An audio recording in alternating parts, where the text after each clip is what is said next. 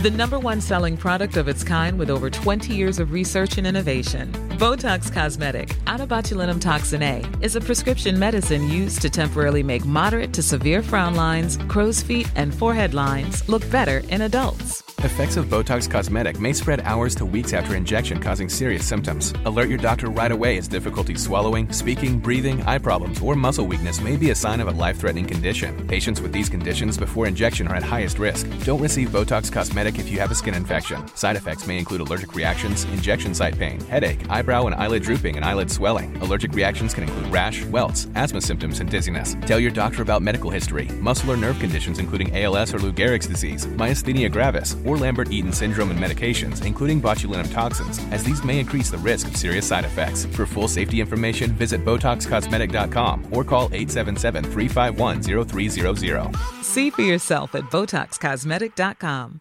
Getting engaged is a moment worth cherishing. A one-of-a-kind ring that you design at Blue Nile can help your love sparkle. Just choose your diamond and setting. When you've found the one, you'll get it delivered right to your door. Finding the right engagement ring can be nerve-wracking. At Blue Nile, you'll have the expert guidance needed and a diamond guarantee that ensures you're getting the highest quality at the best price. Cherish all of life's moments and save up to 30% at BlueNile.com. That's BlueNile.com.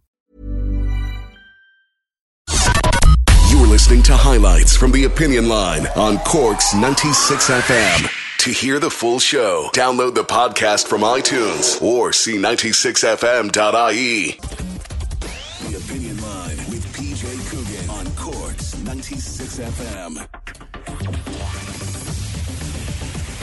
1850 715 996 is the number. The text and WhatsApp 083 396 96 96. Email opinion@96fm.ie. At some stage this morning, I will be talking about Eurovision that was supposed to be happening this weekend, but unfortunately isn't.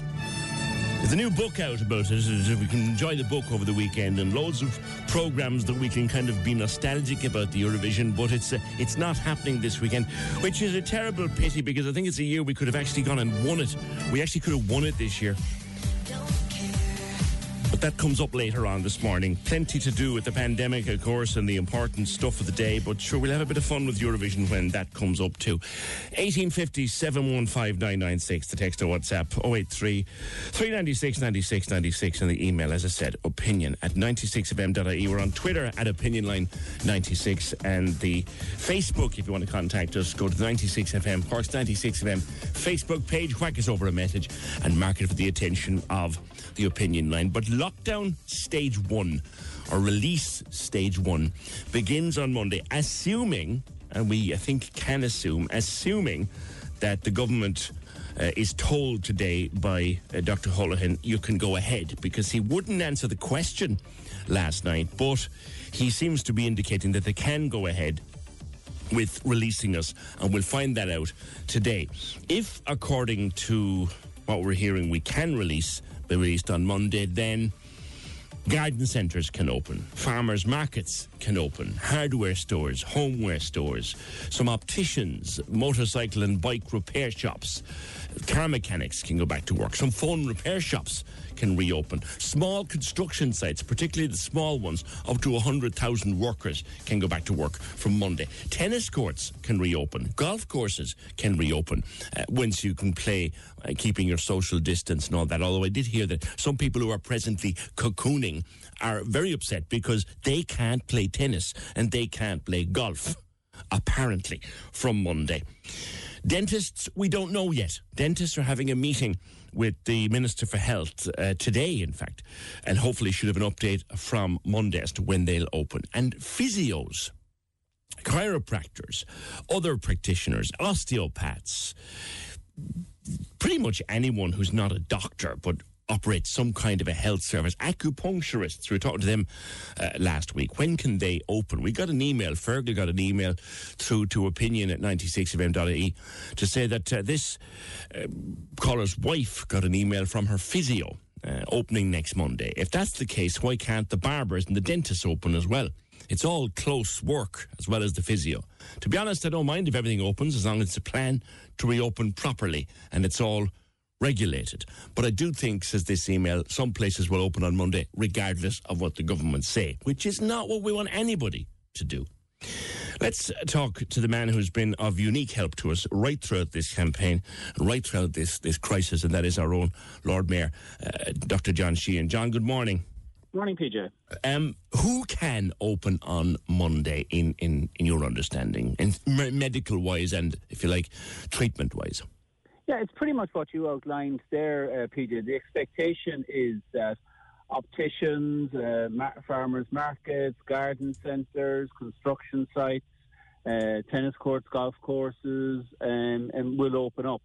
And I think that's needed. I think the data is very encouraging, so I think this will happen. And I think there's also psychologically a need for people to see progress. So I'll be very optimistic that these things will happen.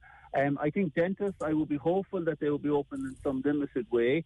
I know many physios have been working virtually. They have been seeing patients through this with all the proper precautions. And I'd imagine there'll be some more easing of some of those restrictions next week as well. I feel really sorry for the hairdressers, I have to say, and barbers, because, their livelihood has just stopped. I don't know what will happen in this wave, but I would hope that they will be opening soon, because I think the data is very, very encouraging. The numbers, although each case is very tragic, the numbers are very, very encouraging. And particularly down here in the South, PJ, Cork has done really well. I was working in the respiratory hub yesterday. It's quiet. It's, we were meant to be opening 5 of them. We've only opened 1 on reduced hours. All of these things are just an indicator that things are going very well. And I suppose the big fear is complacency, that we don't get complacent, Indeed. That the game is over. That is the worry, isn't it? That we'll, and just personally, the wife has been expressing to me the view that it'll be like a free-for-all Monday, that we'll all think, sure, we're not going to work yet, but sure, we can go out and we can play ball and we can do all these things and have parties in the open air, because we're out of it now. We're far from it, John. Yeah, absolutely. And there's kind of that feeling like the match is over, we're just playing out the clock the last few minutes, and that's really not the case.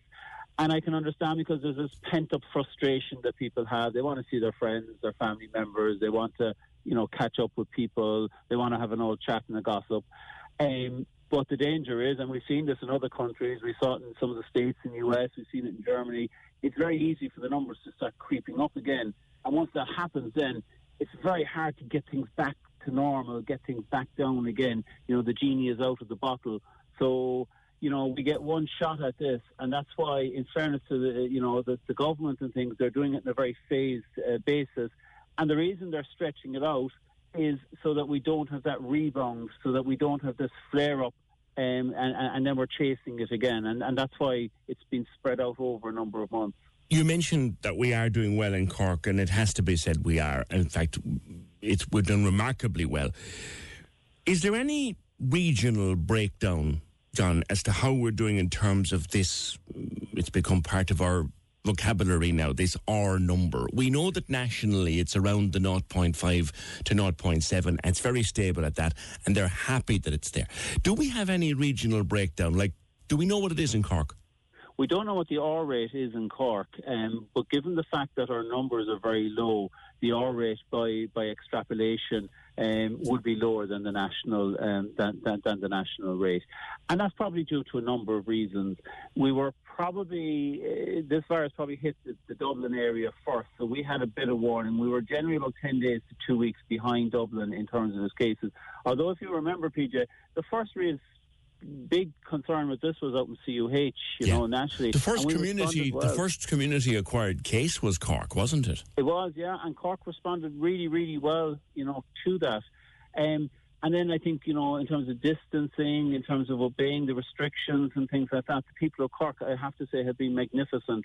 I've had elderly people who've been cocooned. I've had all the activities that have had to be cancelled, that people have done this for the greater good. So all those sacrifices, and I think that's important to remember, all the sacrifices that people have made, children, adults, elderly people, for the last couple of months, we don't waste all those sacrifices by all this taking over again. So nice, slow, gradual it isn't back to normal on Monday. Everything isn't back to normal. Don't everybody rush into the garden centre. The garden centre will be there on Tuesday because the fear is if everybody rushes, there'll be a reaction and we'll feel we'll have to close things down again. Because all it would take, correct me if I'm wrong here, all it would take would be for one person who is asymptomatic, they feel fine, to get into the wrong place with the wrong people and we're in trouble again.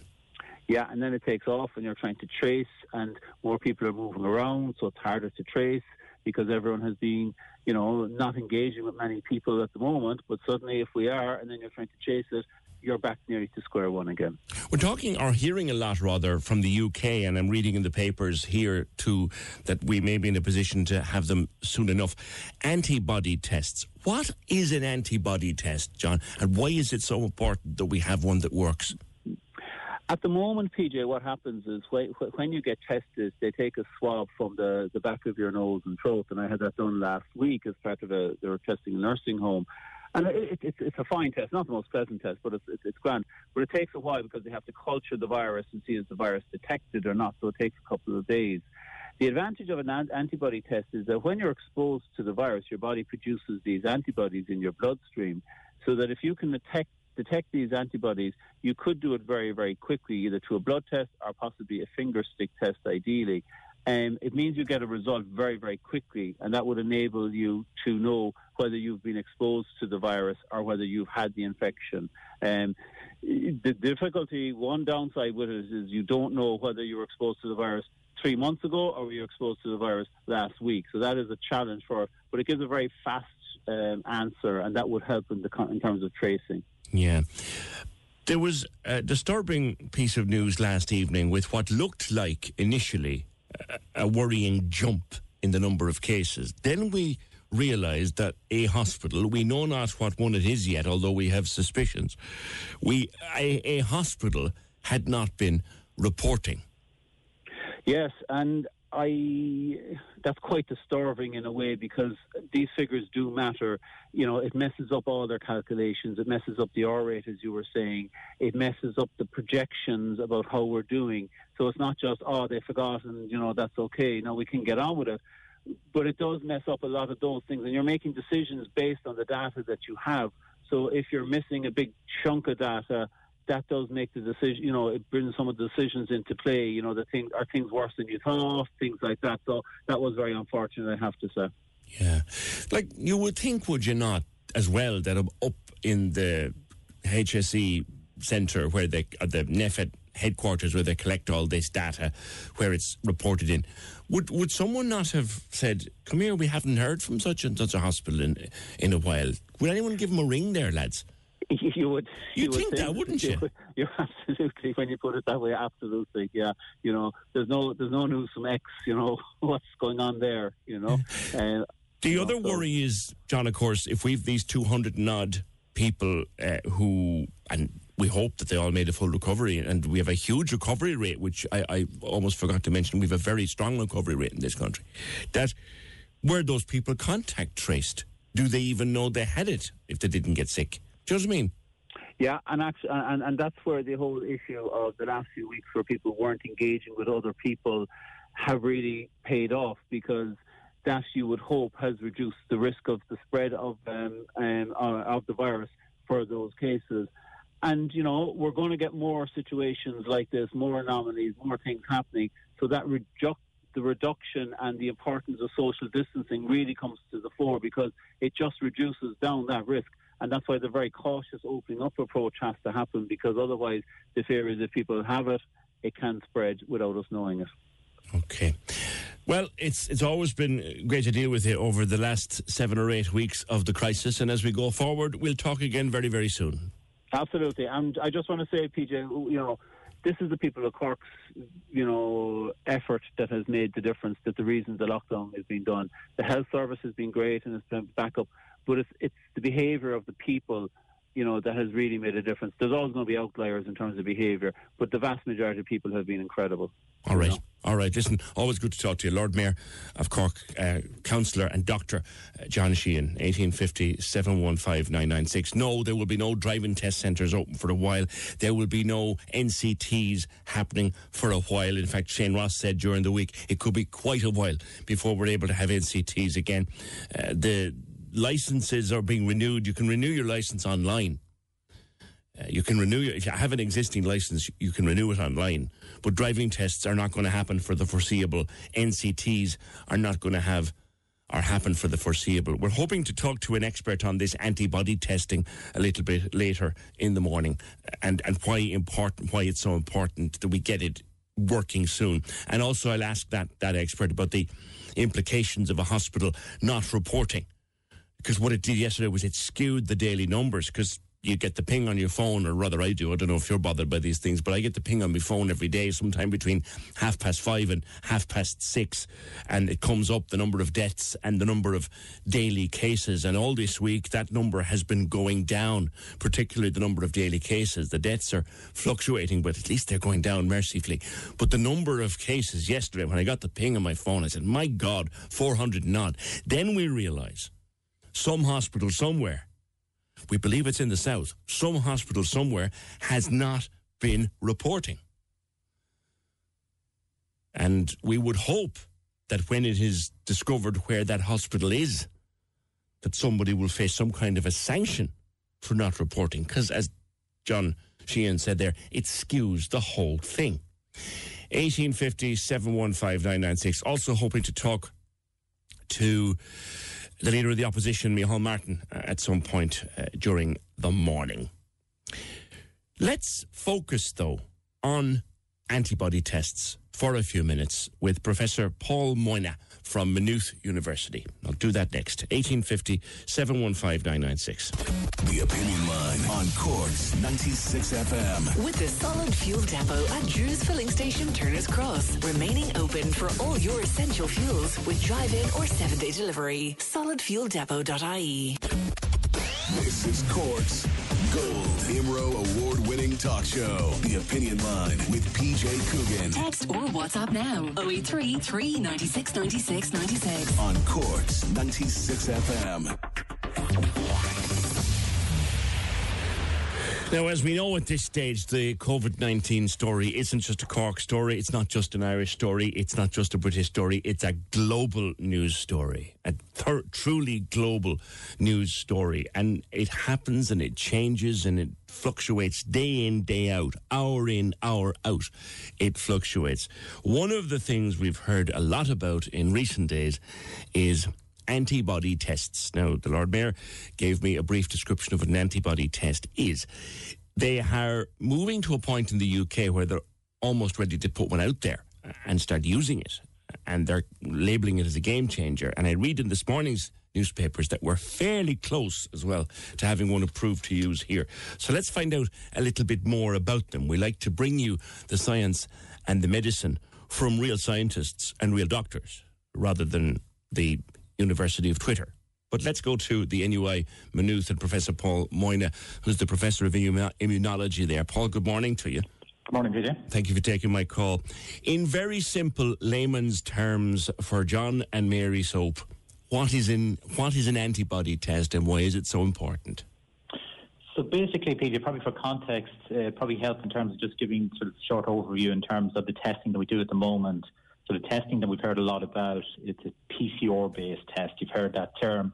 That's used to directly detect the virus, and that is the test to use at the moment because it can detect the virus very early on in the infection. The antibody test applies much later on. So once you've been exposed to the virus, you usually produce antibodies against the virus. These antibodies are usually produced after 7 to 10 days in most individuals. The importance of them is that they basically allow you to determine if somebody has been exposed and has been infected with the virus. Because one of the key things we don't know at the moment, we don't know how many people have been exposed and infected with the virus. The number of positive cases we have at the moment, it's 20,000s. Obviously, we're not detecting all the cases, and I would contend we're probably only detecting a fraction of those cases. A fraction? I would say a fraction. Wow. So if we look at some of these, some countries have already done preliminary antibody tests to get this term called seroprevalence, which gives you an indication of the percentage of the population that has been exposed to the virus. And some of these numbers are coming out, maybe 5-10% of the population has been exposed. Now, if that was the case with us, and again, we don't know for sure, but if that was the case with us, we're probably looking at maybe 300,000 cases rather than, maybe just under 30,000. So we're certainly not picking up all the cases, but that's why it's really important to have the antibody test to figure out what proportion of the population has been exposed, and then that importantly allows us to determine what the fatality rate is, because at the moment, if you look at the number of deaths relative to the number of confirmed positive cases, the fatality rate is maybe 5-6%. The fatality rate is not that high. Some estimates would range from maybe 0.2 up to 1%, so it's probably somewhere within that range.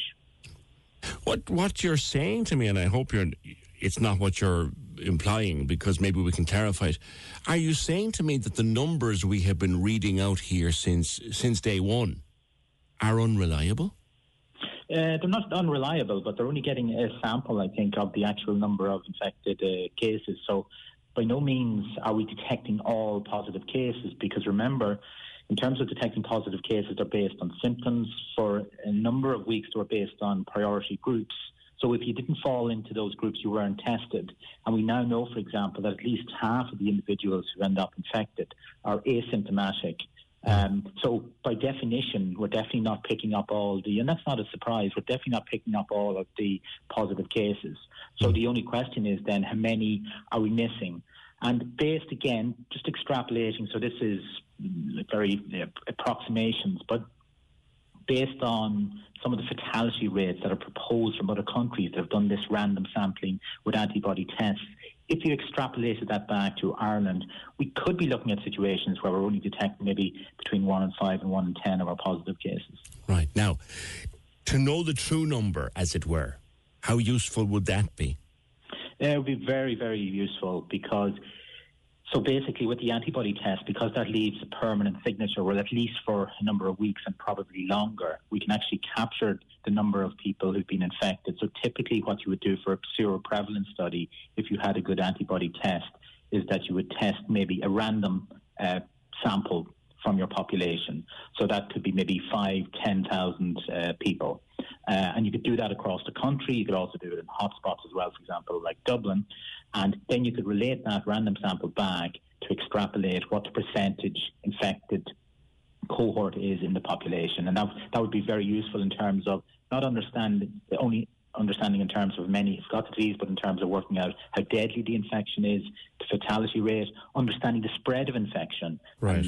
And then how various interventions, as we begin to lift the interventions, that would be very useful in terms of learning how the various interventions have helped in terms of curtailing the transmission of the virus. Okay, so let's bring it down again to basic, and this is probably junior cert biology, if not leaving cert biology anyway.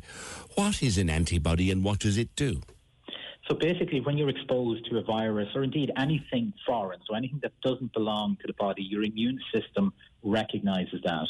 And one of the amazing things about the immune system is we've got cells in our body that has the potential to recognize potentially anything out there that is foreign, even though we've never been exposed to it. But the problem is the number of cells that we have, for example, that could directly detect something from the SARS coronavirus 2 are very, very, very, very small. So what we need is we need to trigger that process. And we trigger that process, and then those cells that specifically recognize some of the proteins from the virus, they would proliferate and expand, and they would produce these antibodies. And some of those cells actually will go and form memory cells, and they can stay for very long time periods in your body. So, for example, in some cases, we get lifelong immunity. For example, in vaccination programs, we get lifelong immunity. Yes. But it depends from infection to infection. So with the SARS coronavirus 2, we just don't know. Even though you can pick up antibodies, that doesn't definitely mean that you're protected against the virus, but some of the results would suggest that, yes, we are, but we don't know for how long. So it depends on how long that immunity lasts for. So in very simple layman's terms, an antibody is a chemical that exists inside your body. When the virus comes in, it says you're not welcome here, and it chases it out. Yeah, so basically, if you look at an antibody, and you have different terms like neutralizing antibody. So an antibody is basically a protein. It's a protein. It's found in your blood, and in neutralizing antibodies. So if you produce neutralizing antibodies against the virus, basically it interacts with the virus and stops the virus from infecting the cells. That's what a neutralizing antibody is. Okay. So on the surface of the virus, we've got this protein that identifies another protein on cells in the body. The antibody interacts with the virus protein and stops it from unlocking that other protein in the target cell. Because a virus can't operate unless it can get inside a cell. Am Exactly. I right? It can only and then once it gets inside the cell, it hijacks all of the machinery of the cell to replicate itself. So if you stop, a virus in the test tube can't do anything. It can't replicate. So it must get inside another living cell in order to replicate. So if antibodies stop it from infecting the cells, the virus cannot replicate. Fascinating chemistry. And I'm, again, extrapolating in my own mind, Paul, that, okay, if we knew that that people had antibodies in them, is it then possible, or am I going off the reservation completely, is it then possible to extract antibodies from people's systems and recreate them in a lab and use them to make medicine? Yeah, so that's actually already been done, PJ. So there's been some small studies, so it's called plasma transfer, where you can take blood from convalescing individuals. So they're individuals who have been exposed to the virus, have been infected with the virus, and have recovered. And what you can do then is take blood samples. First of all, determine if the blood contains antibodies against the virus. Secondly, if those antibodies are neutralizing. So in the lab, you can determine if those antibodies can block the infection of cells in the lab by the virus. So you can then take the liquid part of that blood called plasma and transfer and give that to somebody who is suffering illness and serious illness from the virus. And again, in terms of small-scale studies so far, that is shown to produce quite promising effects. The problem is in terms of scaling that. Yeah. So as you say, then what you can then do, you can actually generate in the lab monoclonal antibodies. These are antibodies that will specifically recognize the virus, and you can make them in the lab. Right. One of the problems with that, PJ, is in terms of the scale and the expense. It tends to be sort of more personalized approach. So this type of approach where you use antibodies, and many of them are used, for example, in inflammatory diseases, but these antibodies are very, very expensive. They can be maybe 10 to 20,000 euro per year per person. So they can be. It's quite sort of tailored. Yeah. But yes, they probably have a use in terms of cohorts of patients that are very severely ill. I'm thinking in terms of, and we've all become very familiar with the face and the voice and the measured delivery of Mike Ryan from the WHO. And he mentioned again the other day in one of his press briefings, he said, look, we never got rid of HIV, we never got rid of AIDS, but what we did do is we developed good science and medicine to keep it under an incredible level of control. Do we have to think of coronavirus, COVID-19, as something that we may never actually get rid of, but we may have to work on controlling it? Yeah, so first of all, I would say we definitely have to look at, and I think our strategy, our national strategy in terms of planning with coronavirus, we have to plan in the eventuality that there is no guarantee that a vaccine will come. We'd be very hopeful that a vaccine will come, but there is no guarantee. So, for example, you mentioned HIV, that has been around for over 20 years, but there is no vaccine. But we've learned to live with it, and that's because we've very good antiviral drugs now that sort of tend to control HIV. But the HIV is still there. We haven't eradicated HIV, so we're living with it. I think we have to begin. And as part of any strategy, I think it's a very dangerous strategy if your strategy is dependent on the generation of a vaccine. Hopefully that will arrive, or hopefully antivirals will arrive. But I think we have to start planning as part of that long term in terms of what if a vaccine is not generated. Well, a man you may well know, Jack Lambert, said to me two and a half weeks ago here on the show, he said, we must bear this in mind. We may never have a vaccine here. And those were frightening words. But he then went on to say, well, look, like we don't have a vaccine for AIDS or HIV. So we have to say we may get a vaccine, but we have to work as if we don't. As if and even, I even think, again, the listeners probably should appreciate it, that even, for example, if a vaccine is discovered, so secondly, in terms of you have to make enough of it, because basically everybody's going to be looking for it. Who's going to get it first? What countries are going to get it? And then what will the uptake be? Because not everybody probably will want to take. Obviously, I'd be advocating, in terms of the value of vaccines. But, in terms of the uptake of that and to get to the stage of this term of herd immunity, which can really only be achieved safely by vaccination, again, that depends on uptake. So there are a number of factors in there. So it's quite a complex subject to sort of consider. But I agree with Jack in that sense that if we plan, that's the worst case scenario, hopefully we'll be helped along the way, and then be hopeful in terms of some of the antivirals, some of the vaccines. And we've many shots on goal, as I always say, and we just need one of them to score. So hopefully, but worst case scenario, I think we need to plan strategically for that worst case scenario. People talk about, and you pick up any history of the Spanish flu pandemic in 1918, and the numbers and the scenarios that history paints are horrific. Yeah. We should reassure ourselves, shouldn't we, Paul, though, that we have far better science. We have infinitely better science and medicine than those poor people did 102 years ago. Yeah, I think that's highlighted by the fact, this virus has only arrived sort of in December. So in those 4 or 5 months, in terms of the pace at which science has moved, it's enormous.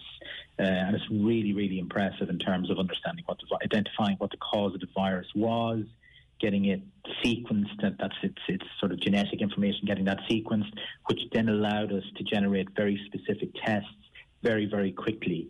The whole thing at the moment in terms of living with it and curtailing it and is the testing. So if we look now in terms of the best defence, and probably the only defence we have against the virus at the moment, is staying apart and social distancing.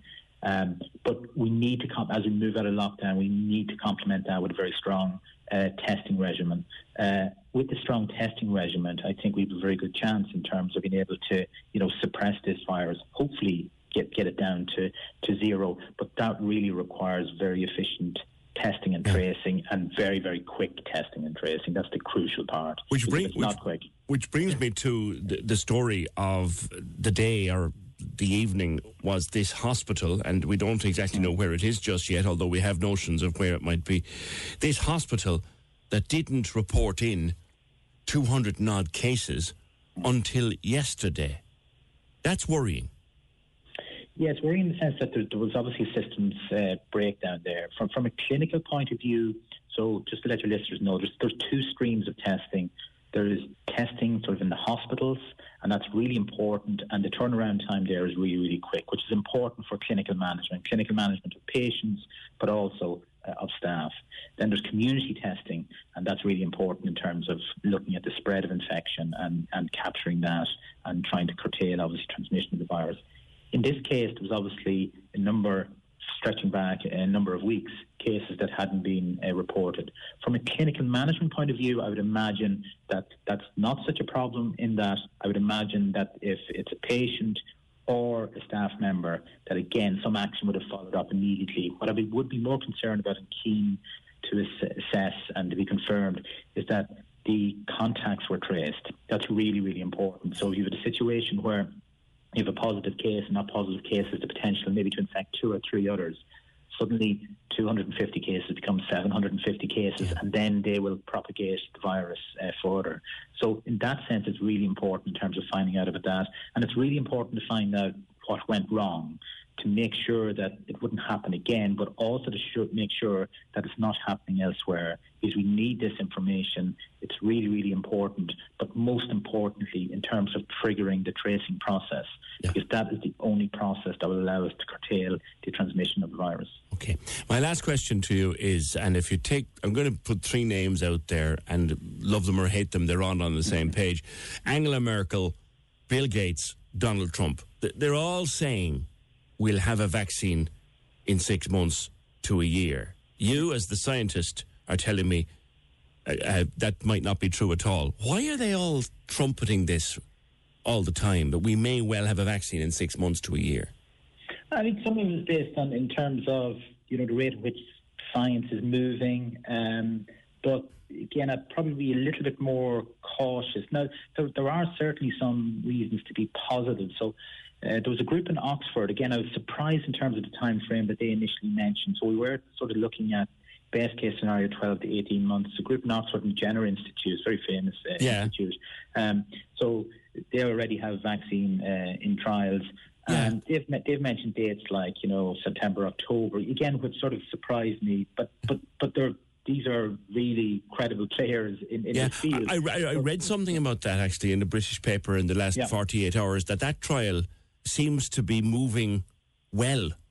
They're happy with it. It's moving well, and what they've also done is, so there's an organisation, a global alliance, CEPI, and basically a number of governments, a number of funding agencies, manufacturers have got together, and even for that vaccine, they've already begun to produce very large amounts of that vaccine, with the risk that it may actually not work.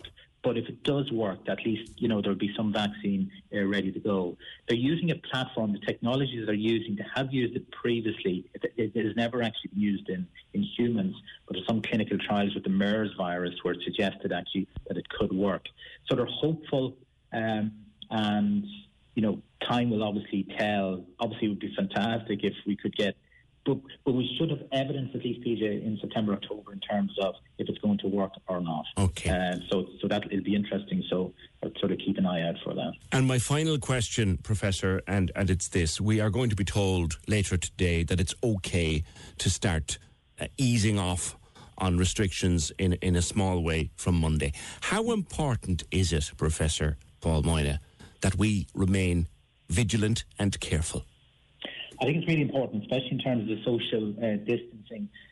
I've been very interested in terms of trying to capture the effectiveness of the various interventions, ranging, from social distancing, good hygiene etiquette, closing of schools, right down to lockdown. One of the things that surprised me, actually, the effectiveness of social distancing and those other measures prior to lockdown, I think it were very, very strong. So I think the effect that you see for lockdown, it was the right thing to do at the time, so the virus was getting out of control. I think the effectiveness of it, I think you do get a positive effect, but I think, a discussion is required in terms of the size of that effect relative to what you give up in terms of whether it be the economy, whether it be also non-COVID healthcare. So as we move from the lockdown, I think we absolutely have to be very cognizant of the need, good hygiene etiquette, but especially the social distancing.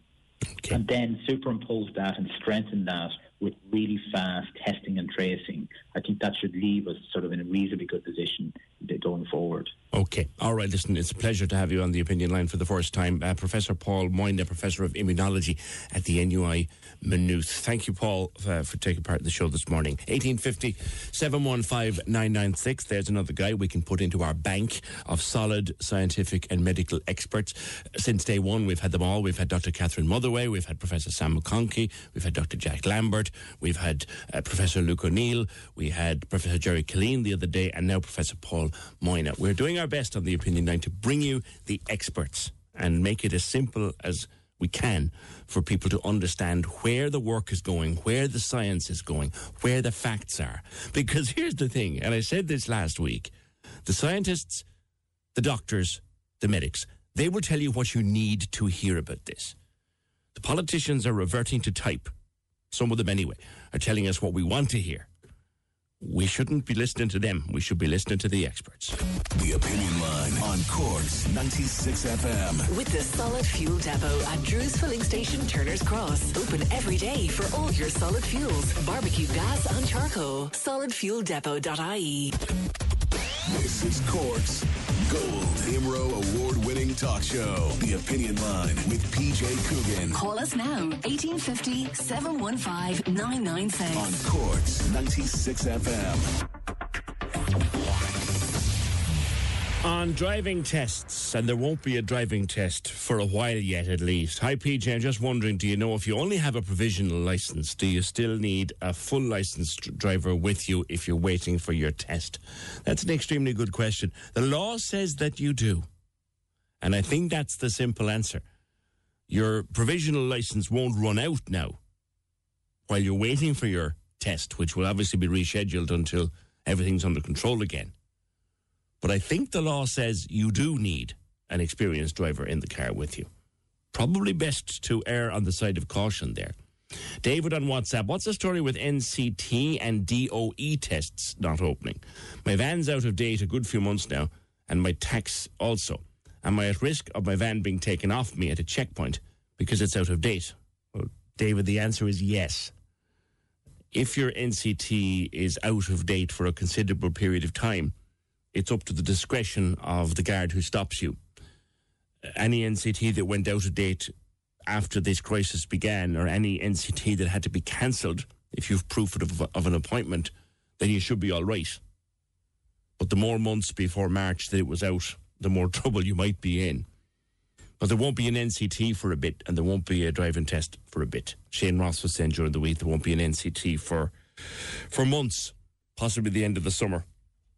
1850 715 996. There's a disturbing story in the Echo to the effect that there has been an outbreak of the COVID-19 virus at a Keepack meat plant in Watergrass Hill. A group of workers there has tested positive for COVID-19. The first results from a mass testing took place on Monday. Tuesday, they've started to come back. So the Keepack workers tested at the start of this week, and the tests have started to come back, and a lot of them are positive. Anne Murphy is from the Echo. Anne, good morning. Good morning, Peter. We've heard about the meat plants being a problem, and here it is right in our own neighbourhood. Who's involved? How many of them do you know? At the moment, it's in flux, really, because the first results have only started coming back yesterday afternoon. As far as I'm aware, the first ones came through at around 4 p.m. yesterday. And any that I have heard of has tested positive, but that's a very small number at the moment. The further results will be coming today and possibly tomorrow. So it'll probably be early days of next week before we know exactly how many people, and if we actually do find out how many people have been infected with the COVID-19 virus in the Watergrass Hill plant. At the moment, there have been cases over the last couple of weeks as well that came through because people had been feeling unwell. But as far as I'm aware, some of the people that are testing positive at the moment are asymptomatic and had no idea that they were carrying the virus. About how many people work at that factory? I don't have a concrete figure, but roughly around 650. Right, 650 people. Yeah, they have quite a lot of immigrant workers, from people from Brazil and Eastern Europe, and they live right across northeast Cork. People will be very worried.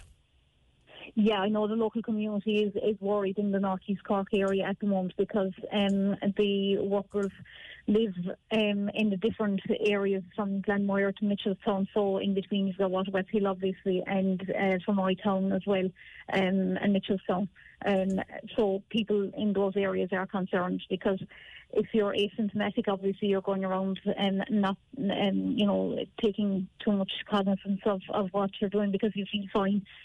So I know that people are a little concerned because a lot of the workers would be living together as well in groupings in houses because they are immigrants here, and so they would be living with other workers or living with different generations as one family. So then, in social distancing will be very hard to adhere to in such situations.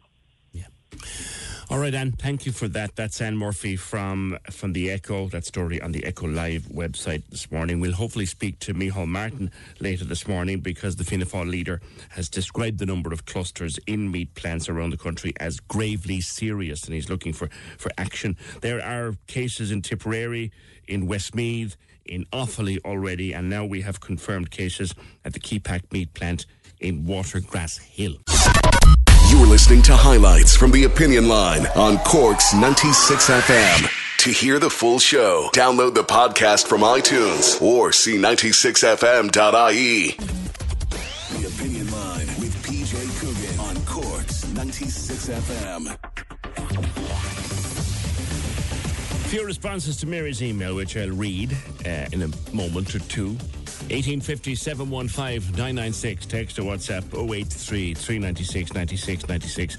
Email opinion@96fm.ie. But I want to come back to the meat factories story We're talking to Anne Murphy from the Echo there before 10. We've confirmation now that a number of workers at the Keepack meat plant in Watergrass Hill have tested positive for COVID-19. There's 650-odd staff there. Staff were tested by the HSE on Monday and Tuesday. The first of the results are back, and we have a number of positive tests. Now, remember, anywhere that you've more than 3 people positive in the one place, that is considered to be a cluster. So effectively, we now have a cluster at the meat factory plant, or the Keepack meat plant in Watergrass Hill. These people live across northeast Cork, Glanmire, Mitchelstown, Fermoy, that general area. They live and they commute in and out to work from the meat factory. There are also confirmed cases at plants in Tipperary, in Westmeath and in Offaly. Now, Keepack aren't saying anything at the moment, which I guess is their right, but the leader of Fianna Fáil, Micheál Martin, has been expressing his concerns. Micheál, good morning. Good morning, PJ. Good to talk to you, sir. Absolutely. This is very worrying. We're supposed to be starting the exit of lockdown on Monday, and we have a serious problem in our meat industry. We have, and what worries me is we've had it for some time, and I would have alerted authorities as towards the end of March. I would have received information from people who would have a close understanding of meat factories, and it was in a constructive light that I received this. I obviously have to protect my sources, but they were suggesting that the sites were conducive to the spread of COVID, even though it hadn't at that stage spread, to be straight. But that workers working cheek by jowl on the manufacturing lines, many living in close proximity to each other outside of factories. So you had a situation where you had potential for the spread, and I would have alerted the authorities to this. I felt the Health and Safety Authority should have been brought in. I don't know whether they have been on site. My understanding is they haven't, but I could be corrected on that. My understanding is the Department of Agriculture would have been alerted to concerns in relation to it. Health would have been as well, and the CMO. And now, obviously, factories are, regarded as an essential manufacturing facility to provide food, and also as an outlet for farmers. So that has to be weighed up and understood. But I would have thought maybe measures could have been taken much earlier to prevent the kind of widespread clusters that are now emerging. And I also think there should be far more transparency and earlier. In other words, let's just announce what's happening, tell people what's happening in communities, and also tell people what's been done to contain the clusters and to protect the wider community, because otherwise, in the absence of such transparency, division arises, tensions rise, people get concerned about the spread. Does it get spread into the local nursing home, for example, because people in families, one could be in a meat factory, one could be working in a nursing home. Yeah. These are the concerns I've received from members of the public. I mean, some weeks ago I would have been alerted by members of the public in Roscrea in terms of the Rostera plant, and they were concerned, and they were hearing rumours, and rumours are no good in a situation like this. I think you need to nip it in the bud, and in the Dáil, and consistently I've called for greater transparency around the emergence of clusters, not just in meat plants but in nursing homes as well. I would have alerted people very early on in terms of St. Finbarr's at the very outbreak of this, and again I called for transparency around nursing homes about 2 months ago, and the balance for me as a public representative is not trying to try to be responsible in how you raise issues without creating panic or anxiety. Now, I do know that public health teams have been brought into these situations and have been both working out responses to them and in terms of how to contain them and so on. But there is a lot of concern there. Yeah. And I'm disappointed that the scale is high in some of the plants up the country. In any event, that the numbers are high. Like you mentioned rumours, and we did hear so much about rumour in the last number of weeks, but we don't have rumour now. We have absolute fact, and we have worrying facts, and an absence of information leads to speculation, leads to these kind of rumours. How do we act though on the factual information that we now have? I think the public health authorities have to, in a much more transparent way, outline to the communities affected what has happened, what measures have been taken to protect both workers, obviously, in the first instance, their families, and what measures are being introduced to prevent the continuing spread of it. I mean, I did say in the Dáil yesterday, it would have been reasonable, in my view, to have halted production for a minimum for a deep clean and putting in place of new control measures while waiting for the results, for example. In one or two cases it was. I think in one factory there was a closure temporarily, but in others there weren't. Can I put to you, Micheál, the simplest, ordinary Joe Soaps question that I think deserves immediate answers? How safe is the meat we are eating? Well, look, there's no question, there's no one pressing, or that I have heard, and I've spoken to public health people in relation to this, placing any issues around the safety of the meat. Again, those two questions. I think, should that question not be brought up with Dr. Holohan and have an answer? They should be best directed to public health officials. Yes, I'm not a public health official, not a public health expert, and I'm not going to attempt to. Can you fire a question up the line and have it answered by Dr. I already have, in terms of the wider issue, and as I say, I pointed out my concerns towards the end of March about an anticipation of this and people who were close to it, and that's what annoys me to some extent, that I'm not clear as to whether sufficiently strong preemptive measures were taken to stop the spread of this. And I know it's not easy, but at the same time, the numbers now are quite high, and at a minimum now, I do think it needs a more transparent public health response and governmental response. Okay, it would be nice to get an answer as to the safety of it, though. Finally, Micheál, when will we have a government? The talks are ongoing. I think the three leaders spoke in the last 2 days. We agreed to up the pace of this. But the talks are going well. There's a lot of earnestness there. There's engagement. I would hope over the next number of weeks it'll become more clearer in terms of the actual timeline for the formation of a government. But certainly, the economic challenges out there are enormous. There's no point in saying they are not. It does need a government with a majority that can have a 5-year outline, in my view. It's going to be a rotten job for the first couple of years. It really is going to be a rotten job. It will be. It'll be very tough. It'll be very tough and challenging. But look, the people require, in my view, a government. The country does. We can get through this. But I don't understate the economic challenges that are ahead of us, and not just in Ireland, but we're in an open exporting This is a genuine economy. Global one, yeah. Just one last thing, because I forgot to mention it to you. And we believe it's in the south, and we're investigating furiously here to find out where it is. A hospital not properly reporting its figures on a day-to-day basis. I couldn't understand that when I heard it yesterday. I don't know where the hospital is, if that's the question. I don't. I just couldn't believe it, Peter, and how that happened, I think someone needs to explain. It's failure at some level. At some level it is, and I think we need to make sure it hasn't happened elsewhere, and that it's cleared up. No, we are in the middle of an unprecedented health pandemic. In the Dáil yesterday, I made it clear that we're not going to have an error-free response. There will be mistakes made, and I think that needs to be weighed up as well, because in the middle of a crisis, people have to take decisions. I don't know how this happened, and I think it needs explanation. But we're entitled to that explanation, because Dr. Holohan certainly had his kind of "I'm not impressed" face on him last evening when he was telling us this. All right, Micheál, leave it there. I mean, he needs real-time data in terms of and up-to-date data and accurate data in terms of making decisions, in terms of lifting restrictions.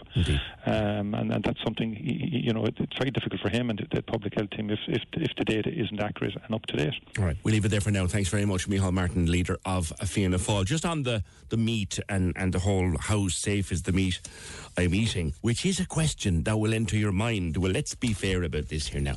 Raw meat, we don't eat a lot of it. We're not given to eating raw meat in this country. So raw meat will be cooked, and any meat properly cooked will be safe to eat.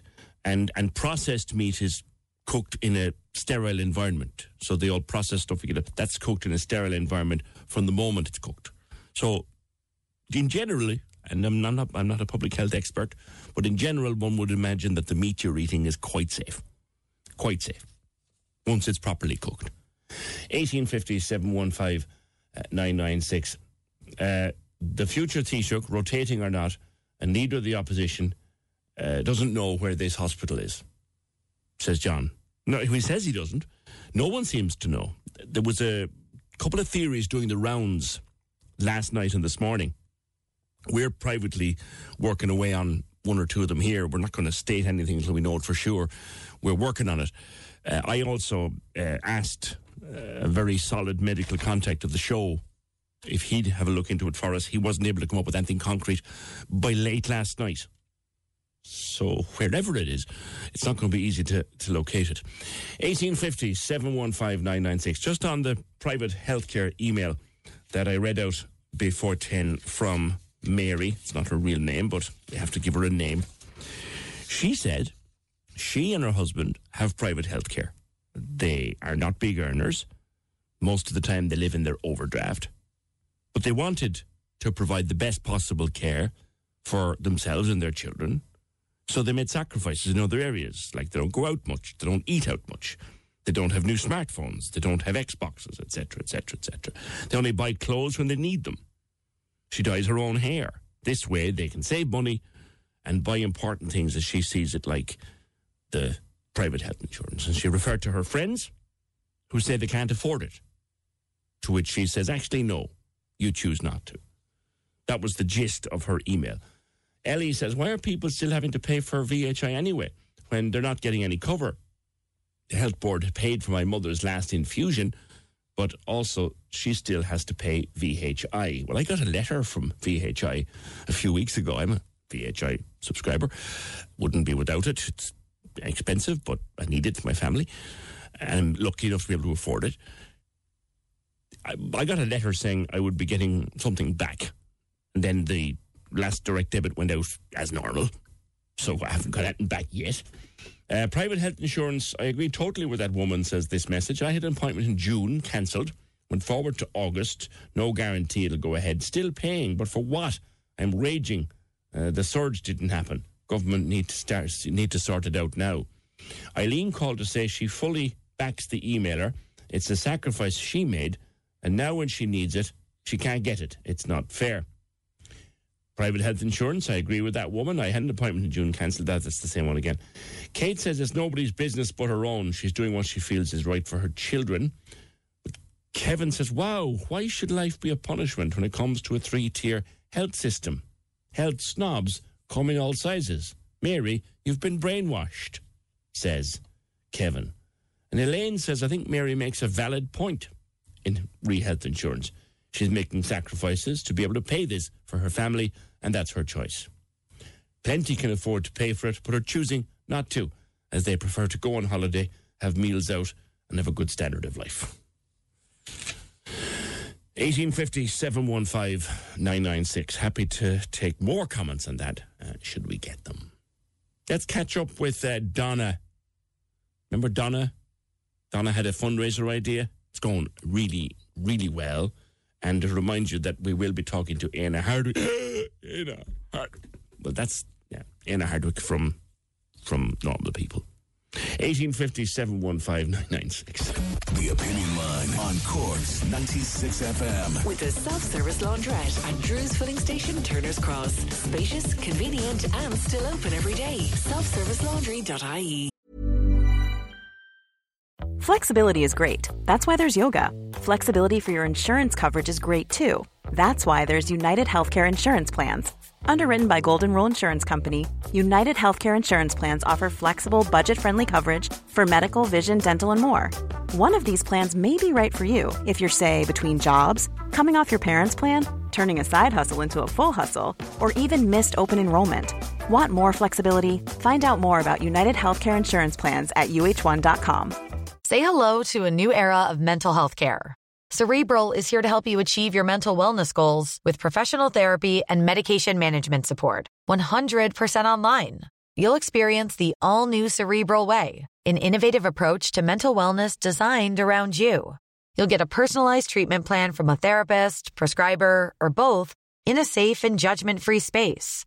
Your Cerebral therapist or prescriber will outline a customized plan with clear milestones along the way, so you can get to feeling your best. With Cerebral, you're not alone in your mental health journey. We're here to empower you to live a fulfilling life. So take that first step towards a brighter future and sign up today at Cerebral.com/podcast and use code ACAST to get 15% off your first month. Offer only valid on monthly plans. Other exclusions may apply. Offer ends July 31st, 2024. See site for details. When you're ready to pop the question, the last thing you want to do is second-guess the ring. At BlueNile.com, you can design a one-of-a-kind ring with the ease and convenience of shopping online. Choose your diamond and setting. When you find the one, you'll get it delivered right to your door. Go to BlueNile.com and use promo code LISTEN to get $50 off your purchase of $500 or more. That's code LISTEN at BlueNile.com for $50 off your purchase. BlueNile.com, code LISTEN. This is Cork's Gold IMRO award-winning talk show, The Opinion Line with PJ Coogan. Call us now, 1850 715 996. On Cork's 96 FM. April 24th, Donna, was to be the best day of your lives.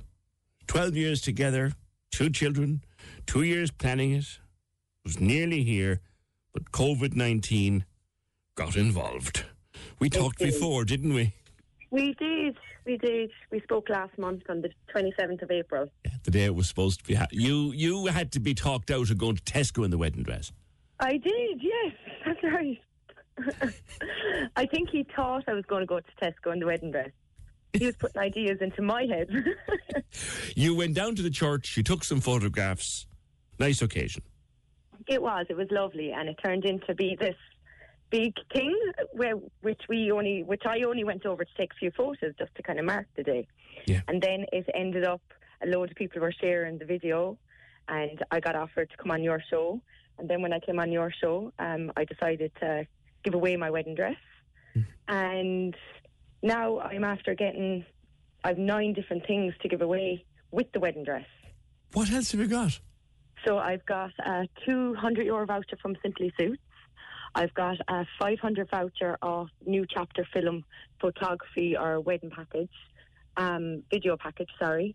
I've got Photo Island Resort Hotel is after giving me tea for 2, afternoon tea for 2.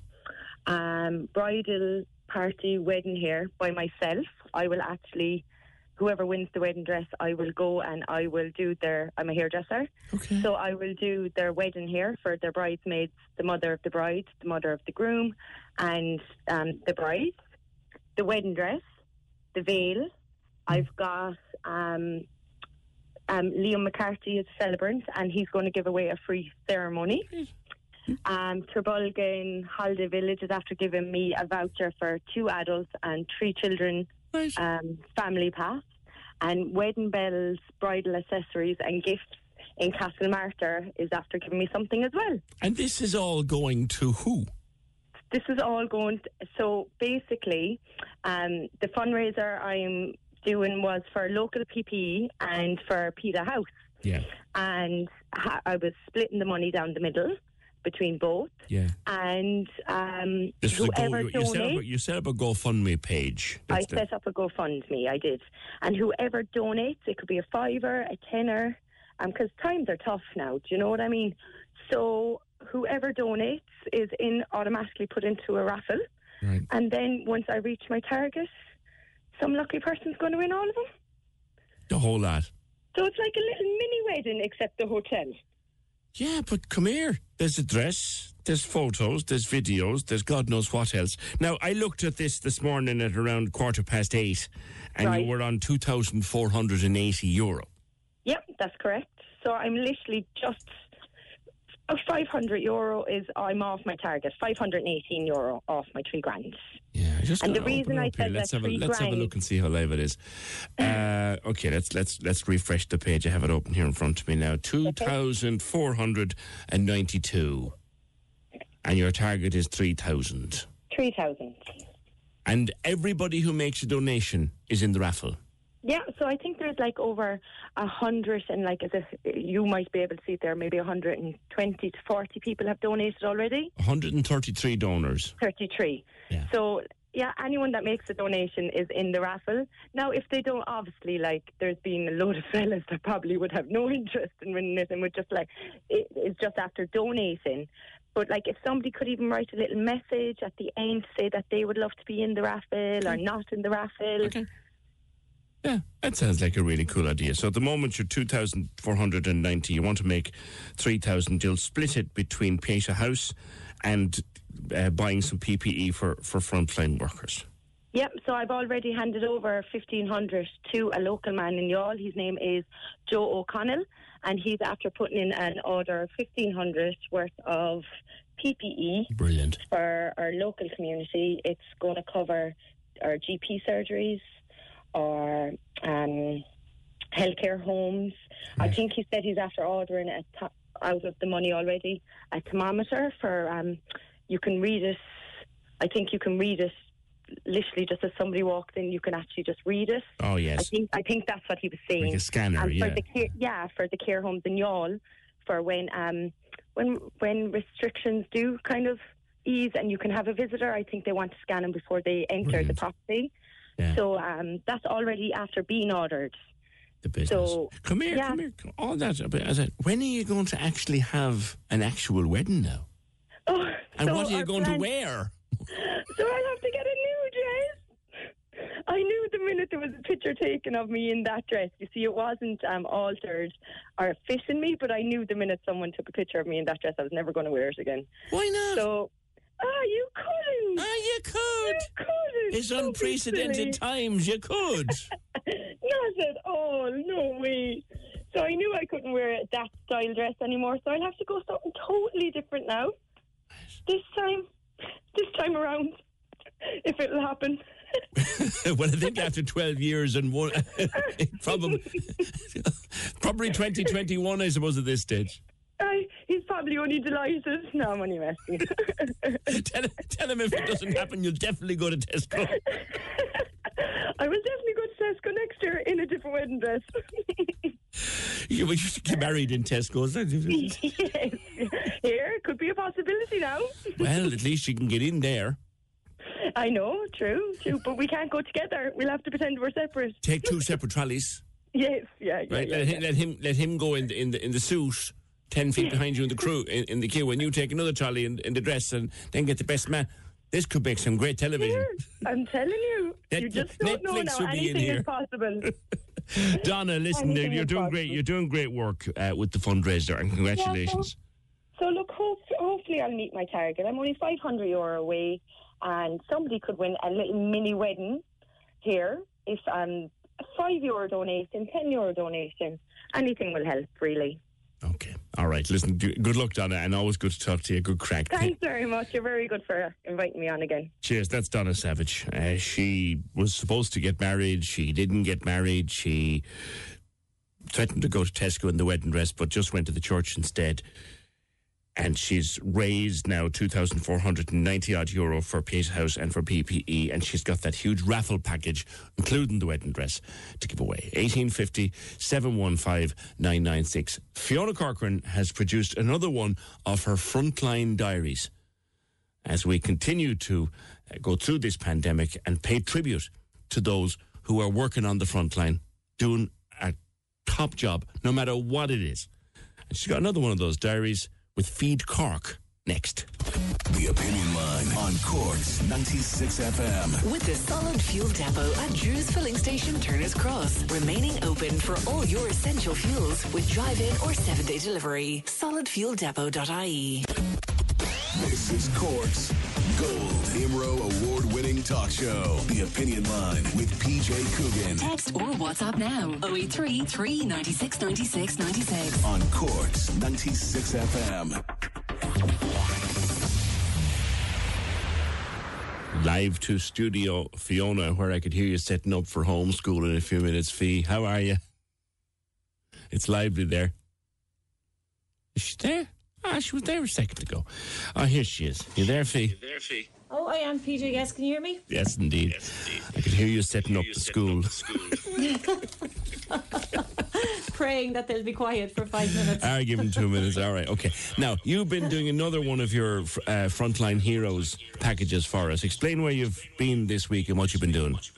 That's right, PJ. This week I went to Feed Cork, and I suppose when we think of frontline workers, we automatically think of those who are working in a healthcare setting.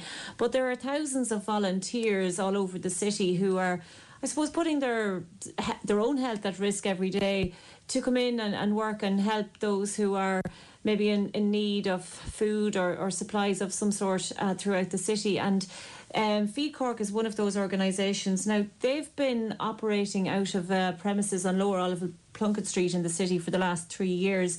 And they were telling me that they started off with delivering 4 or 5 food hampers every week.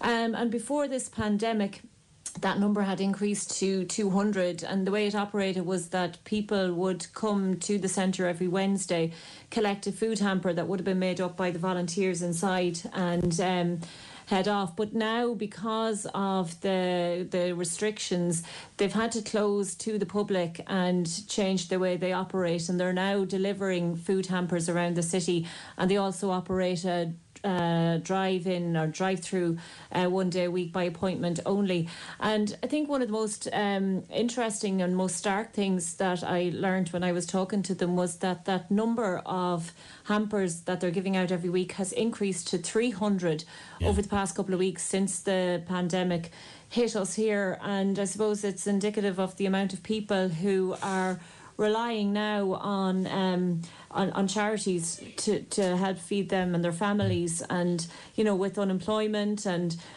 people who, they were saying that there are a group of people who came over here to study English, and they've been left now with no employment, and they're not entitled to any state benefit, and and there are plenty of people who had jobs, had maybe high mortgages, and they're now out of work, and they are receiving the government payment, but that's probably just going towards the mortgage, and they've no money left then to feed their families. So it's an incredible operation there. And I suppose, PJ, as well, I visited Feed Cork before Christmas, and they have a cafe in there as well. And when you come up to the premises on a Wednesday, the first thing that hits you is the number of people who are queuing up outside to get in. And, that in itself is quite a sad sight.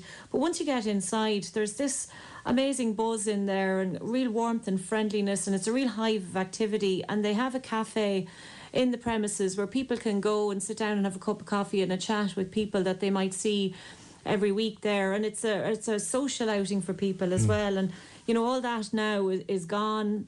The doors are closed. You come in and you have to get the hand sanitizer, and they're all wearing their masks and their face shields in there. And they've had to take out some of the offices that they would have had in there because of social distancing. It really is stark. It's stark, the contrast, isn't it, Fiona? Having gone in there maybe a couple of months ago, where all was well, and the cafe, and like you said, the warm atmosphere.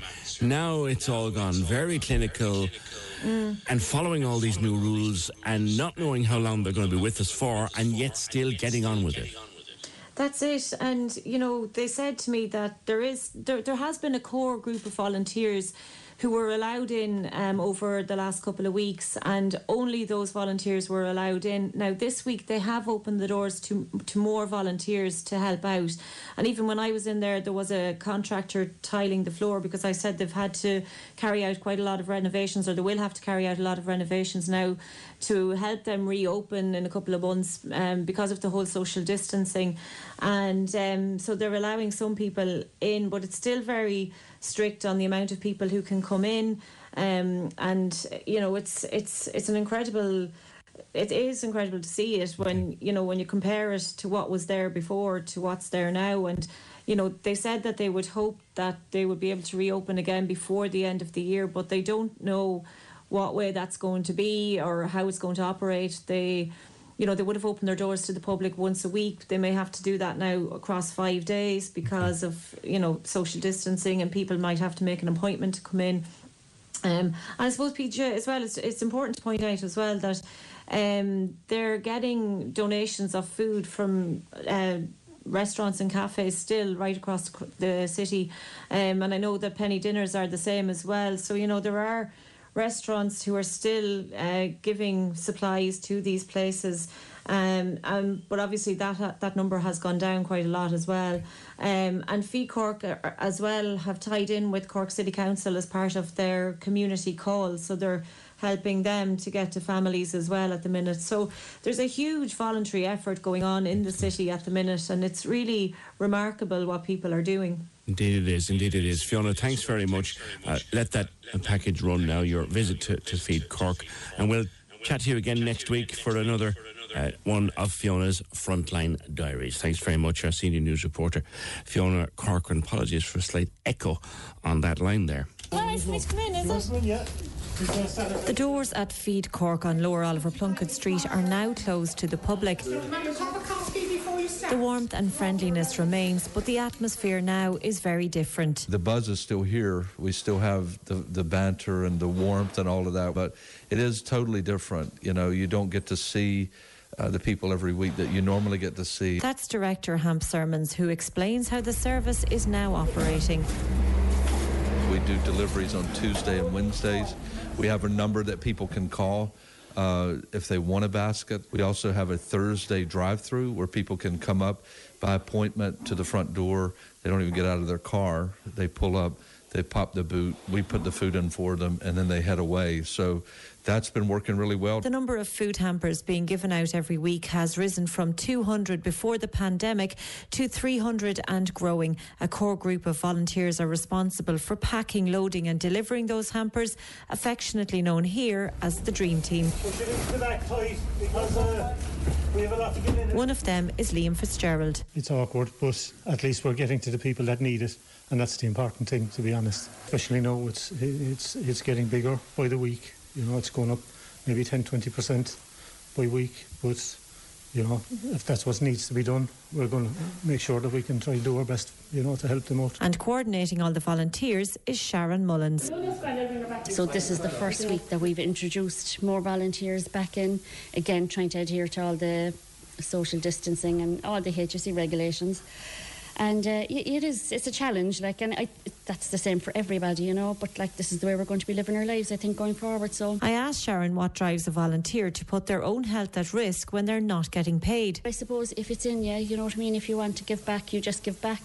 And I think really once we make sure that we have everything provided for them, they have a sense of confidence when they're coming in then, because they have everything that they should have. Liam, who started volunteering with Feed Cork 16 months ago, explains what he loves about the place and what gets them through each day. Just a bit of banter between ourselves, you know, it's like anywhere else, you know, the slagging starts when you come in and it finishes when you go home, and then we have a WhatsApp group and they're at it again at that, you know, so it's really great, you know. Feed Cork are supported by Food Cloud and local vendors who continue to donate food throughout the current crisis. So people are really pulling together, and that's the one thing you do see this time. People are really pulling together. And when does Hamp think they'll get back to normal? It'll be a slower process going back, but we will have people back in again. Probably by the end of the year anyway. We might have to do a 5-day thing instead of a 1 or 2 day thing that we were doing before, so we can spread it out and people can come in and enjoy the cafe, because that's a big part of what we do. We're more than a food bank that way. I don't know when it's going to happen. Hopefully sooner rather than later, but we'll be ready for that. At the latest in Fiona's Frontline Diaries, featuring the incredible work of Feed Cork. And a small personal note, good to hear my friend Sharon Mullins being interviewed in the course of that, because she keeps the things going and the wheels turning down there, and the conveyor belts going week in, week out, herself and the rest of the team. But it's always good to catch up with Sharon when I can, and because of this blasted pandemic, she's just one of the many friends I haven't seen in a very long time. 1850 715 996, text to WhatsApp 083 396 96 96, and the email opinion@96fm.ie. Something we are doing occasionally, not all the time. Today we're doing 2 books, but we're bringing books to the programme, because when you're stuck inside with no pub to go to, no match to go to, no concert to go to, and no cinema and no theatre, and need I go on, a good book can pass away a few hours. There's a new book out on the 1970s arms crisis, which is a part of our history. Hard to believe it's 50 years ago now. And, of course, look, Charlie Haughey was sacked. Neil Blaney was sacked by Jack Lynch, who was Taoiseach. They were sacked on the 6th of May 1970 over their involvement in allegedly illegally gun running. It created a major political crisis, an earthquake at the time, and probably the most infamous, notorious criminal trial of the whole of the last century in this country, namely the arms trial. And it sort of set a permanent mark on Irish politics. Many books have been written on the subject of the arms trial, but a new one by Dr. Michael Heaney is out now, and it's different because Michael, he joins me now. Michael, I'd have to put it to you, this book doesn't paint doesn't paint Jack Lynch in a light that his Cork supporters would be impressed with. Good morning. Good morning, PJ, and thank you for having me. This is a bit like Daniel in the Lion's Den talking on Cork FM about this book.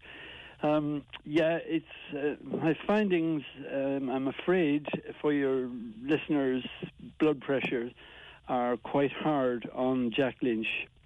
In particular, what I describe as the myth of Lynch as a hero in 1970. What I find about Lynch is that he was something of a serial deceiver, along with his minister, James Gibbons. He told many untruths, many of them to the Dáil, to the Committee of Public Accounts when they came to him. And the reason was because he had a northern policy to which he was never able to admit. He had a policy that was hidden and has never really been acknowledged until now. Now, you were working as a television journalist for RTE, and you've been kind of researching this book for many, many, many years. I have indeed, really. My career in the Irish Times started. I reported on events surrounding it in 1969, 1970, but more particularly, I've spent 6 full years researching it in the UCD for a doctoral research under Diarmuid Ferriter, and that is the research that underlies this book. And at what point did you discover that Jack Lynch wasn't, if you like, the guy we all painted him as down here in Cork? Well, look, Jack Lynch, it's not entirely new to say that, that Jack has a bit of a tainted record in this. It's been out there. Vincent Brown, in particular, has explained about this. But it has been out there. But Lynch just, in his statements to the Dáil, when you compare them with the facts, I found that he made at least 30 false statements. Many more, actually. I think it's probably closer to 40. I presume you can back them all up. Well, in the book, I document them, and chapter and verse in every instance. And this is one thing I should say about the book, PJ. It's a big book. It's 440 pages. There's a lot of new material in it. And it's really something that people have to read, because there's material in it that nobody actually has seen before. And so there's no point in having an argument about the book's findings until somebody has read it and then can say, well, I don't accept that conclusion. That evidence does not support that conclusion. I would say that the book is evidence-based, and if it is not evidence-based, then the conclusions and the findings fall. Well, what is your theory now with regard to 1970, or what is your belief now with regard to 1970? It's really, I don't use the word scandal in the book, but I'm talking on the radio now. It really is something of a scandal. The reality is that there have been several large myths, MYTHS, perpetrated about the arms crisis. What would they be? One of them, the prominent one, is Lynch as hero. Jack Lynch, who uncovered a subversive plot within his own cabinet and suddenly upended it, ousted the treacherous ministers, and saved the country from a dangerous future with regard to Northern Ireland. The second supporting myth is that of Haughey and Blaney, whom he sacked, as evil conspirators. It's good guys against bad guys. It's black and white. It's never been fully credible, and the evidence in my book, I would claim, demolishes these myths. And also indicates very clearly that two army men, and if anything has driven me in this research, it's what happened to two army officers, Captain James Kelly and his boss, Colonel Michael Heffern. And the book would claim that these men have been seriously abused and remain abused in the public eye even 50 years on, which I think is utterly insupportable if it's true. That our record of, or our belief in their role is wrong. Yes, Heffern demolishes the theory that that this was a serious plot against Lynch. I mean, Heffern was Kelly's commanding officer, and he knew all about it. Kelly told Heffern, and more than that, Heffern told Gibbons. This is what the evidence shows utterly clearly. And if they had charged Colonel Michael Heffern, and if they had charged Jim Gibbons, then Jack Lynch would have had a position that could be supported. But both these men, that is to say Heffern, as Kelly's commanding officer, I mean, Kelly told his boss. So what kind of a plot is that? And this guy is at the very top of the army, and his boss tells the minister. And I mean, so where's the plot now? Gibbons is in it. So if Gibbons is in the plot, Lynch is in the plot. Now, you mentioned Vincent Browne, and Vincent Browne, when he was on television, regularly used to say to us, take another look at what you think of Jack Lynch and the arms crisis. He regularly made pronouncements of that sort. But why do you think the accepted narrative, Michael, has been of Lynch as hero? Well, look, PJ, there's been a great deal of untruths and false statements made about this. This is what has prevented historians, researchers, writers generally getting at the truth. One of the key things you have to do when you look at the arms crisis story is you have to decide who is telling the truth. And what I find is that the politicians, all of them, that is to say Lynch, Gibbons, Haughey, not Blaney so much, were utterly unreliable. The people who are reliable are the public servants, people like Tony Fagan in the Department of Finance, even Peter Berry, Colonel Michael Heffern, the public servants who told, and you have to discriminate between those whose evidence is credible and reliable and those whose evidence is not. And usually it's the politicians in 1970 who are deceiving. Are you suggesting to me, Michael, that after all these years you are proving what many of us believe, that we can't always rely on politicians to be accurate in what they say? Yes, no great surprise. The Pope is a Catholic. Politicians tell us. And Jack Lynch, who was a decent man. But I think he may have regretted, I have no evidence for this, but I believe he may have regretted what he did to Jim Kelly, to Captain Jim Kelly. I mean, I think that must have weighed on his conscience because he was a decent man. He threw him under the bus. Under the bus, yeah. Jack, it's not that Jack was Taoiseach. He was leader of Fianna Fáil. He was leader of the country. He was more devious than most people remember or are aware of. Well, we often heard of the iron fist and the velvet glove, and that you wouldn't want to be on the receiving end of him when he had clenched that fist. We always heard that about Jack. Yes, the nice man with the lovely big eyes and the pipe, but he did what he felt he had to do. And what he had to do in Fianna Fáil terms, and for the government perhaps to survive, to keep it in office, was to sack Haughey and Blaney and throw them overboard. And he did it, and he saved his government. And frankly, I mean, the picture I present is nuanced. Jack probably, it was about the only thing he could have done in the situation that existed on May the 5th, 1970. He was faced with no option. Yeah, but he created the situation himself. He put himself in that position. Yes. He put himself into a position where he had no option but to sack Blaney and Haughey.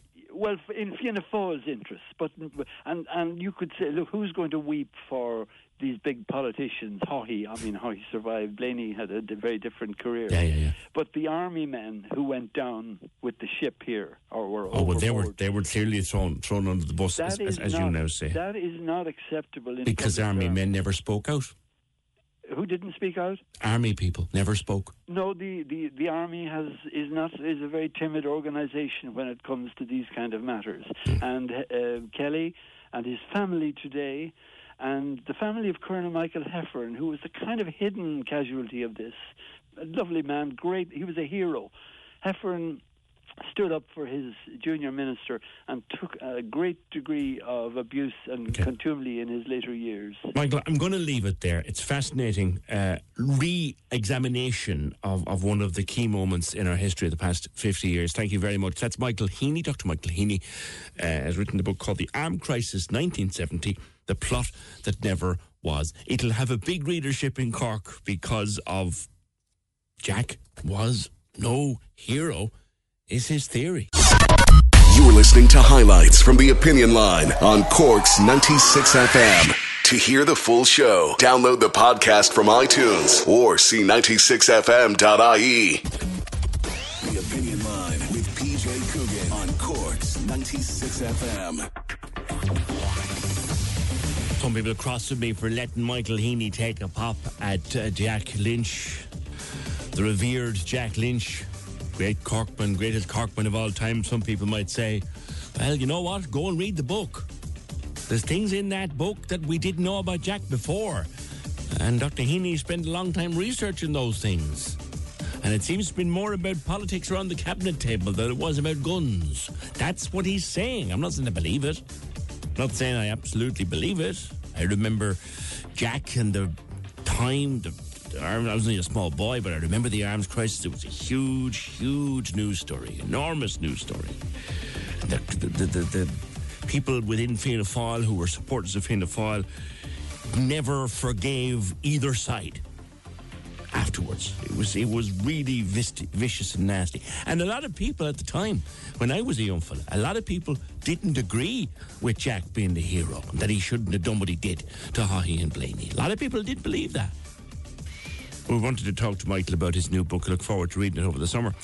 1850 715 996. The text or WhatsApp 083 396 96 96, and the email opinion@96fm.ie. Ken says the whole thing would make a great movie. Oh, it would make a whole great Netflix series. You'd get at least, Netflix, the way they do things, they get about 45 episodes out of it. But no, seriously, it would make a very, very good Netflix series. I think it would need to be done by somebody like Netflix because of the vast budget it would require and the way they could come in at it as an outside company and do it in the way they did The Crown, where we get a look back at the history of the royal family and all of that. I'd love to see Netflix do something on the arms trial. Kevin says when you look back at that period of time, there's no way politicians would have got away with a fraction of what they did. In today's world, the 24-hour media and social media would have exposed it all, and that's not wrong. 1850 715 996, and it's a small world. I mean, how small is the world? Mags tweets, and I read it twice. I said, she's joking. Mags tweets, my mum was the court stenographer for that trial, so I've always found this particular part of our history to be fascinating. Now, that's a small, little world. Éanna Hardwick, good morning, sir. PJ, how are you? I'm not too bad. I was reminding my listeners, in particular my female listeners, who are awake to hear you on the programme, wake they are, that you and I had a pint together. This is no big deal. When I met you in the Cat Club with my good friend Irene Kelleher last year. The photo crossed my path again recently. I saw it, and I was reminded of that. We had a great chat that night. Yeah. I saw you on the show, and I said, I know that face. That's Éanna. Tell me about being involved in Normal People. It's just the biggest thing on television in Yonks. It seems that way. That was probably actually when we met and when I was doing the play with the wonderful Irene that time. That was, I'd say, just as we were finishing filming. So it's been kind of, whatever, 7 months, I suppose. Since then, it's like you kind of forget about it. You have a great time doing it. And then it's got this whole kind of second life now when it meets an audience. And it's like, totally beyond anything I expected. It's been incredible. You'd no idea at the time that this would... I mean, obviously, you'd probably read the book and it'd been an exciting thing to be involved in as a project. Then it hits the television screens and it goes bananas. You know, you're dead right. Like, there was... I knew the book was special and I loved it. And then when you're making it, you kind of go, oh, I think we're onto something here. Especially when you see, like, Daisy and Paul, the actors that they are, when you see them at work, I kind of thought, this is going to be good. But you just never know. And it definitely has exceeded even the high expectations I had for it. But it's probably, you know, I'm not surprised as well, because it is a story that genuinely everyone either in a very specific way or in a more kind of universal way can relate to. And I think, especially now as well, I think people are enjoying it even more than they are. I suppose they're getting to watch it even more than they would, given the current situation. Yeah. For people who are watching it like the old way, as in having streamed the whole thing, you've kind of just come into it as Rob Hegarty, and you're going to play a fairly significant role. There's kind of a subplot in it. What can we expect from Rob? That's very good point. Without giving too much away, I suppose he's. I loved playing the part. I think it's if you kind of think of him and Connell and that group, I suppose Rob is maybe. They're very, very close school friends, and I suppose where the storyline takes it is, I suppose they kind of go down different life paths, and that was really I loved playing that because there's, for those who watched, I suppose who are up to date, there's a scene in episode 4 where we kind of meet again, where Connell is back from Dublin for a weekend, and I suppose it just is something we can all sort of relate to and remember, because when you leave school, all those friendships you've built up and that whole life you've built up kind of is starting to change by, you know, just by the kind of life choices you're making, whether you're going to college or going on to a job. And I think that's a really big part of the book, is kind of leaving. It's happened to us all in that we've all been so close with people through school. Then you leave school and you go on, and some people go to college and some people go to work and some people go elsewhere and some people emigrate. And then you meet this person half a dozen years later and you start wondering one of two things. One, why the hell did I like this person in the first place? Or secondly, how come we didn't get on like this in school? Yeah. You totally reevaluate all those relationships. And it's such a big thing for Connell in the book, because I suppose he, and in the series, because he kind of sees those as almost two lives. And there's times when he's studying up from Dublin where he feels like he wants to go back to that, and has he kind of left that behind forever. So it's a really big thing for, as you say, for everyone who kind of goes from school into the big bad world. And that was great to play, because I don't know if I'll ever get to do something that feels that close to reality or to the kind of the life I've lived and stuff. So it was it was a weirdly kind of it was a bit surreal sometimes filming all those scenes, because you're going, I've been here before. I've definitely had these conversations. You've only been there. Like, you're only 23. I'm a little bit older than 23. and I'm looking back at these scenes and going, I can remember feeling like that. I can remember thinking that way. Yeah. You know?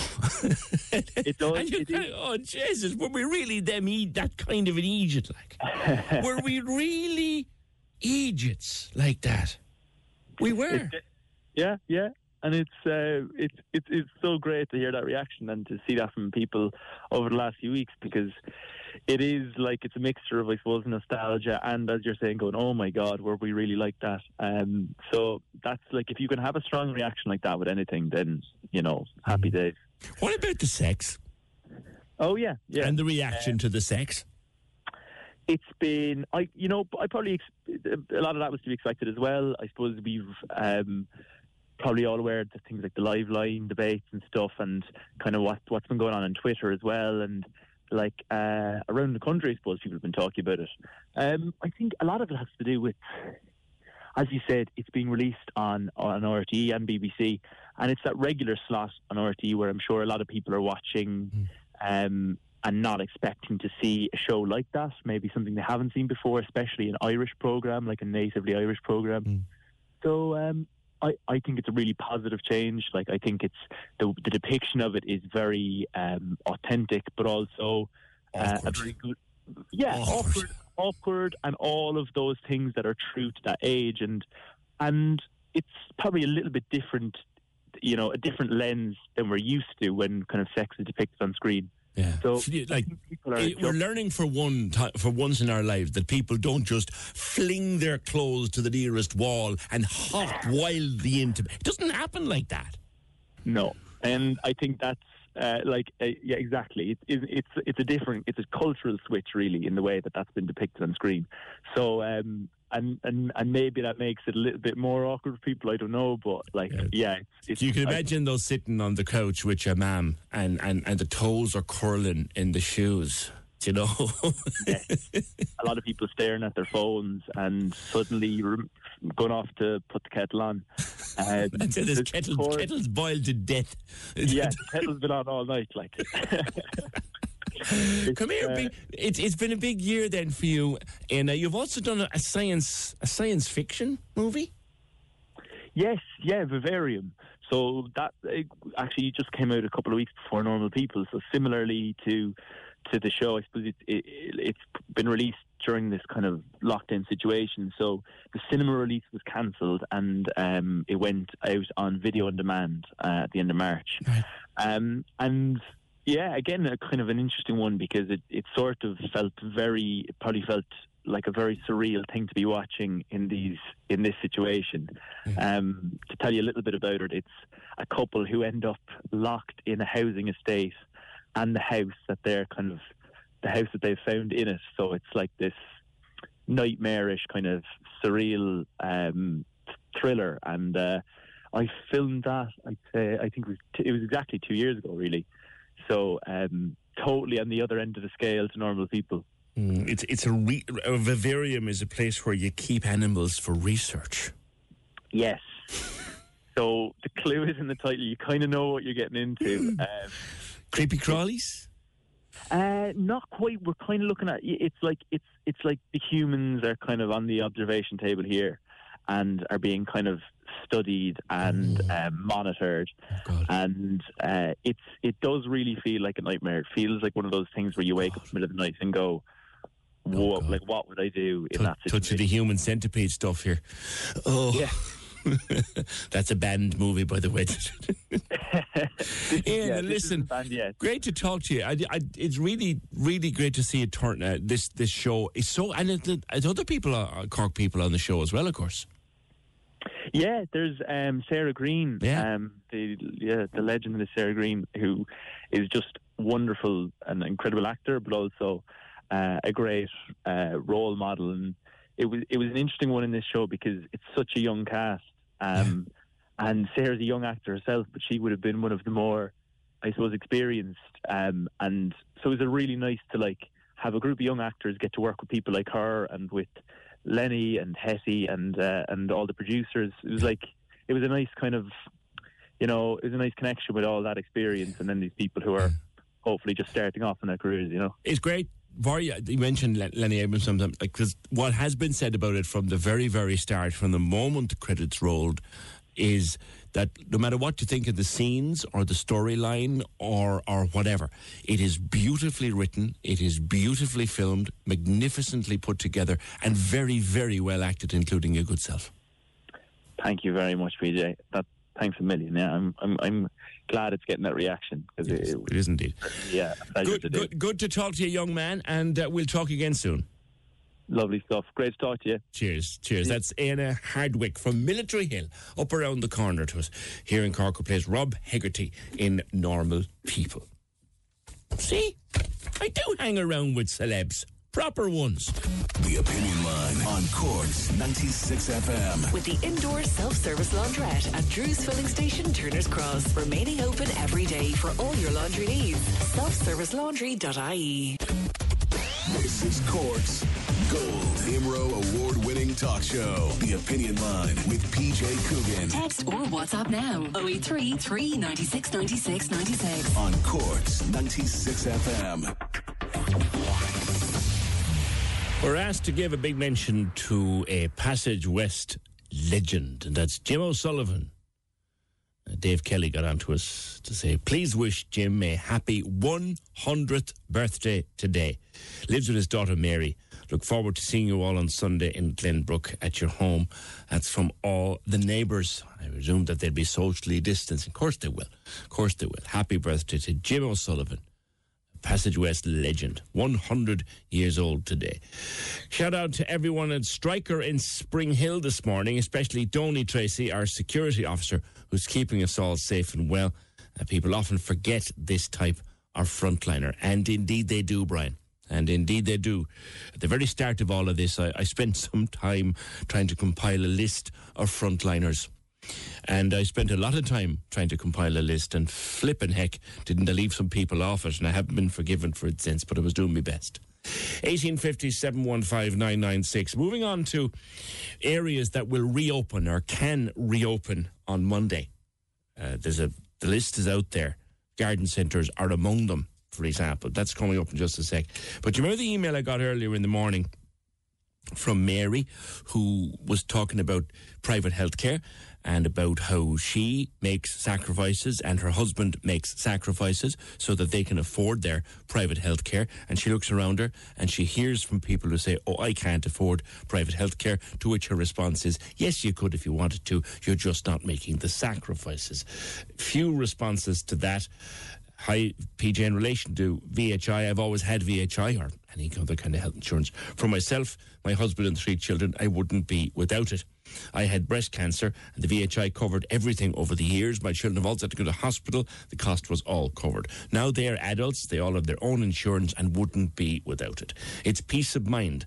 We all had to cut back when we were married with young children, but health insurance was always important. I mentioned the letter that I got as a VHI customer, it's a few weeks ago now, and then I saw nothing happening in the next direct debit.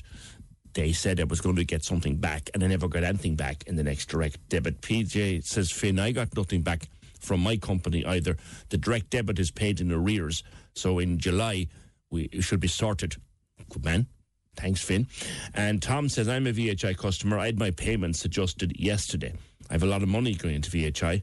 My complaint is the Department of Health, without taking over the consultants who now have no hospital.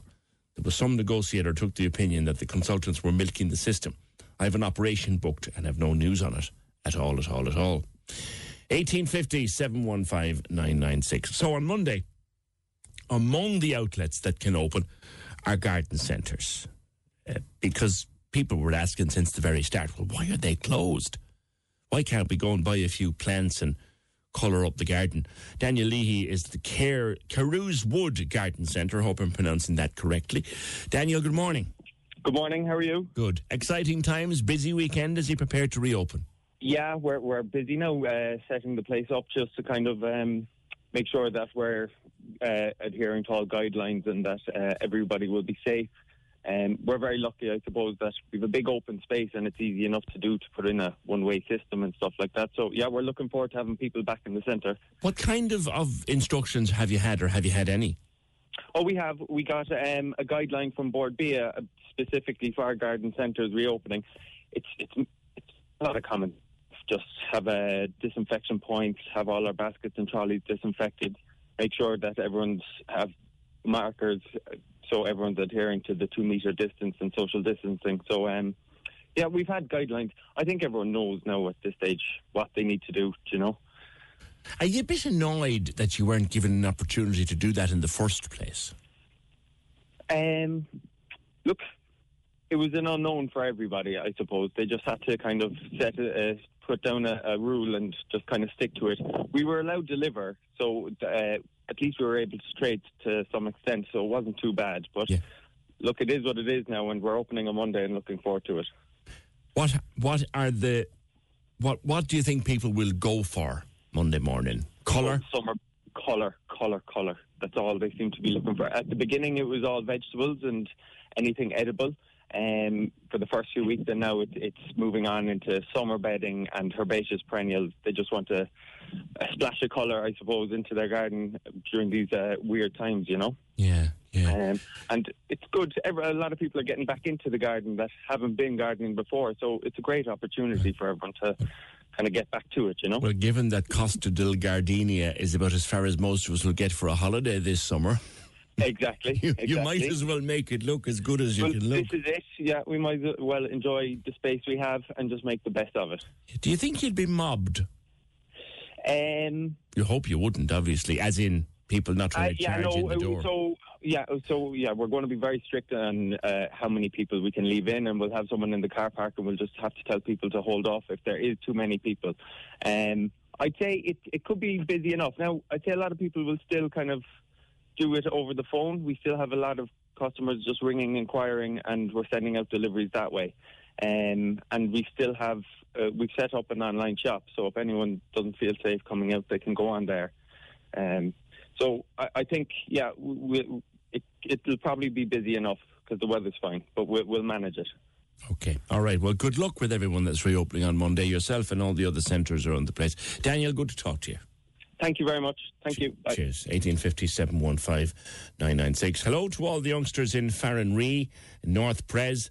They were to make their communion this Saturday, especially Katie Cahalan in Parklands, and let her know her family thinks she's very brave, especially her two nanas, and that's from Pauline.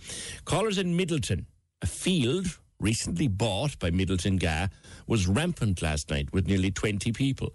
He called the guards. He has no idea if they went to break it up, but he went for a walk in that field this morning. There are bags of rubbish everywhere. I'm just worried, and I've been talking to the Queen Bee about this. I'm just worried that there will be a bit of a free-for-all on Monday and Tuesday and Wednesday if the weather is good, and the weather is forecast to be reasonably good. I just hope there won't be a free-for-all, and that people will realise that unless your workplace is a workplace that is open again, and unless you have to go back to work on Monday, or you're able to go back to work on Monday, you actually are kind of still supposed to stay home. And you're kind of still supposed to only go out if you have to. Essential journeys only remains the situation. And essential obviously includes going to work. And the 5 kilometres stays in place on Monday. That doesn't change. I don't have the dates to hand now, but that doesn't change until June, until at least June. The 8th of June, if not the 18th of June, it changes. So the 5 kilometres are still in place. 1850 715 996. The Opinion Line on Cork's 96 FM. With a self-service laundrette at Drew's Filling Station, Turner's Cross. Spacious, convenient, and still open every day. Selfservicelaundry.ie. This is Cork's Gold IMRO award-winning talk show. The Opinion Line with PJ Coogan. Call us now, 1850 715 996. On Cork's 96 FM. I want to talk a little bit about mental health. A man who's raised €26,000 for Pieta House since his father died has appealed to farmers to be mindful of their mental health during the COVID-19 pandemic. Paddy McCarthy was from Ballinadee, County Cork, and he died by suicide on the 1st of May. And his son, Thomas, is on the line. Thomas, my sincere condolences on your family's tragedy.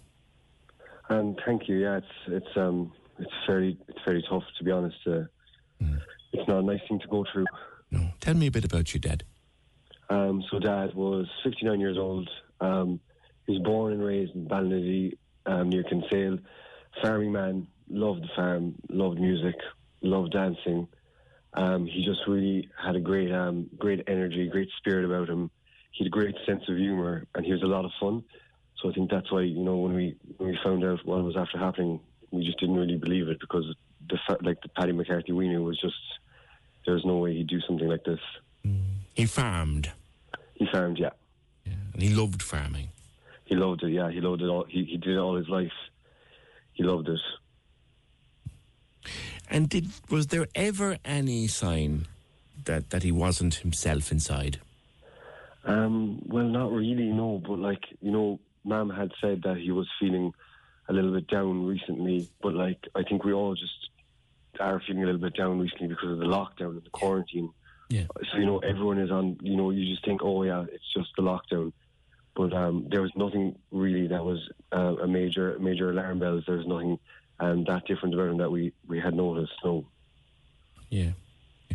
Like, had he been able to work away, or was he trapped in the house? I mean, obviously, with the farm, there are things you have to keep doing. Yeah, no, he was out all the time. He was always out, so, like, you know, feeding the calves, and he's out in the yard, so he was always out in the house. But a massive part of Dad's routine as well was, you know, he'd go down to Kinsale at the weekends, down to his favourite band was Crazy Chester, the live band, or he'd go into music and dancing. He'd meet friends, so that was a massive part of his routine. And now that he, you know, maybe that he couldn't do that anymore, that affected him a lot. Mm. You were in Vancouver, weren't you? Yeah, I was in so Whistler, so it's an hour and a half north of Vancouver on the west coast of Canada. Talk to me what it's like about getting that phone call, Thomas. So it was 7 o'clock in the morning, and we're 8 hours behind where we are.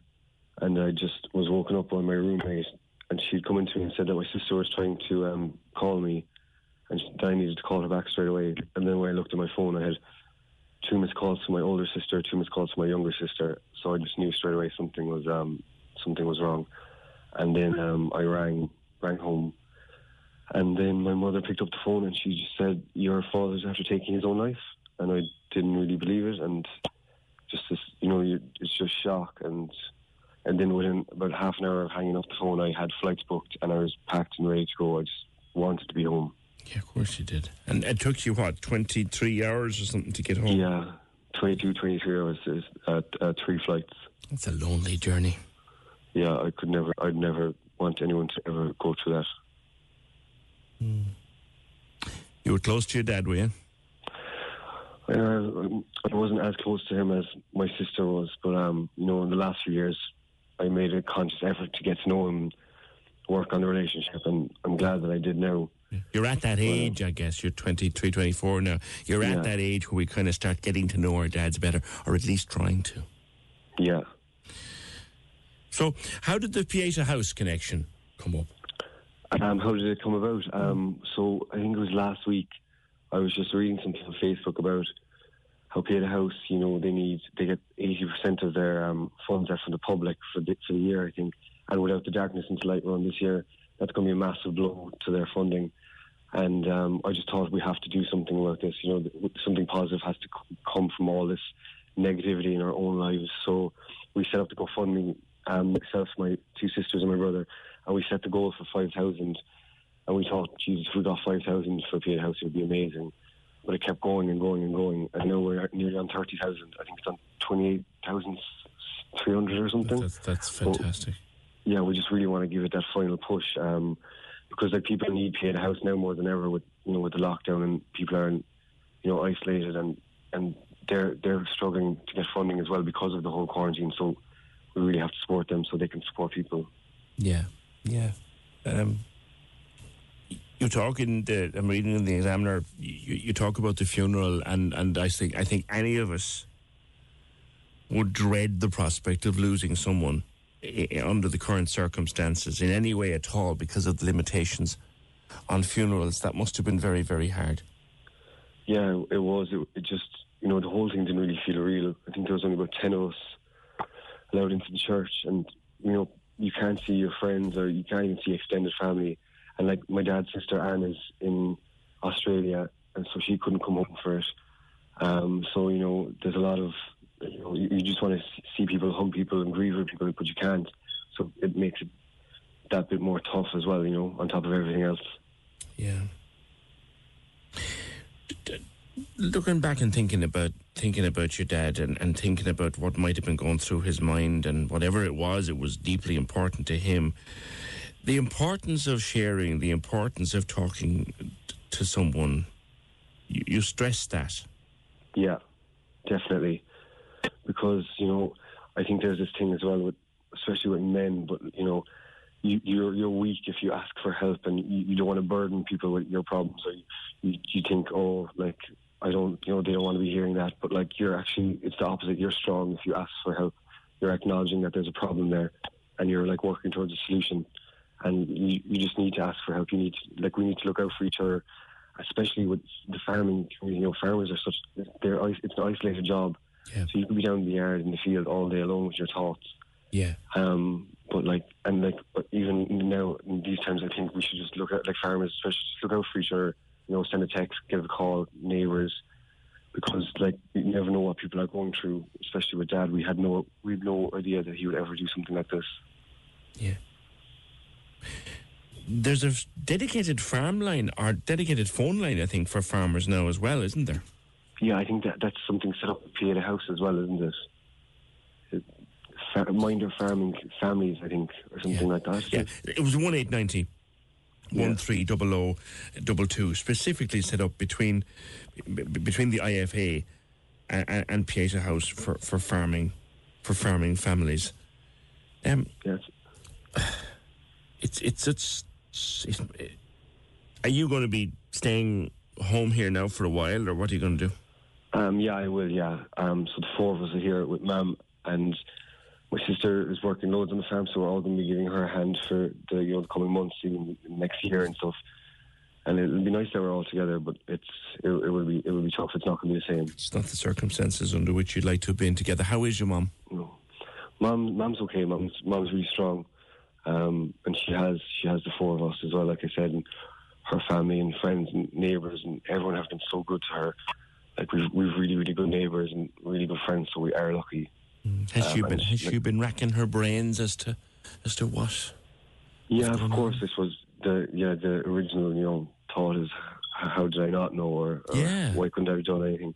But you never really know what people are thinking. And my parents now are married 30 years in June, and Mum has known Dad all the 30 years. But you just goes to show you that you never know what is happening in someone's head, and you can think how could I not stop this? But you just can't know, because he just never spoke about it. He never said anything. So there's no way of knowing. And I wish he did say something, or I wish he'd asked for help, and we could have. Yeah. Something that was said one time to me, just for use in a situation like this when I'm talking to someone: don't try to understand. You're not meant to. Yeah. Can't understand this. Who's looking after you guys at the moment now? Presumably each other, but who's minding you? Who's minding your mum? Who's minding you?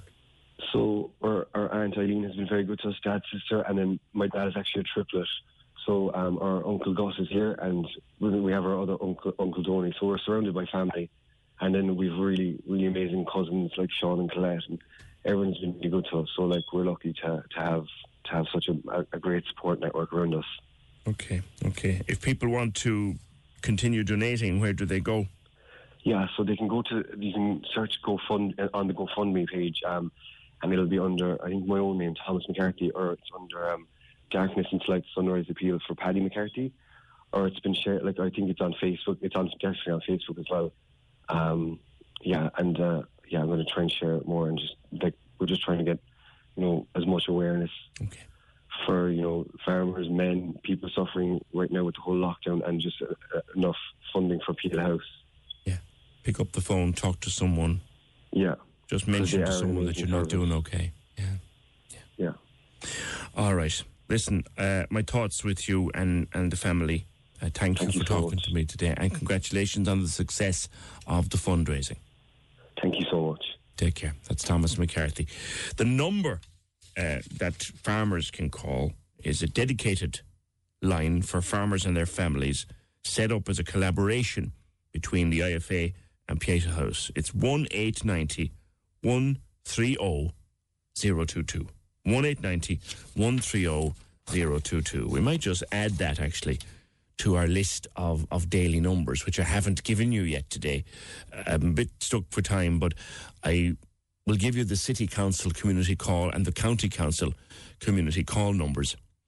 And they are, City Council is 1-800-222-226. That's 1-800-222-226. And the County Council are 1-800-805-819. That's 1-800-805-819. And again, for farm families and farmers struggling with these difficult and strange times, as Thomas was saying, it's an isolated job anyway. So if you're struggling with any element of your life, anything, you feel you want to talk to someone, 1-890-130-022. 1-890-130-022. PJ, says Geraldine, have you any idea when daycare centres are to reopen? I work in one. We've never heard a mention of them in any reports. I'd love to get back to work. Don't know, Geraldine, is the simple answer. We'll have a look at the schedule. We're going to go into the details of this a little bit more on Monday, the schedule of what is going to happen and when. 1850 715 996. Coming up, we're talking Eurovision. The Opinion Line on Cork's 96 FM. With the Solid Fuel Depot at Drew's Filling Station, Turner's Cross. Remaining open for all your essential fuels with drive-in or 7-day delivery. SolidFuelDepot.ie. This is Cork's Gold IMRO award-winning talk show. The Opinion Line with PJ Coogan. Text or WhatsApp now. 083 396 96 96. On Cork's 96 FM.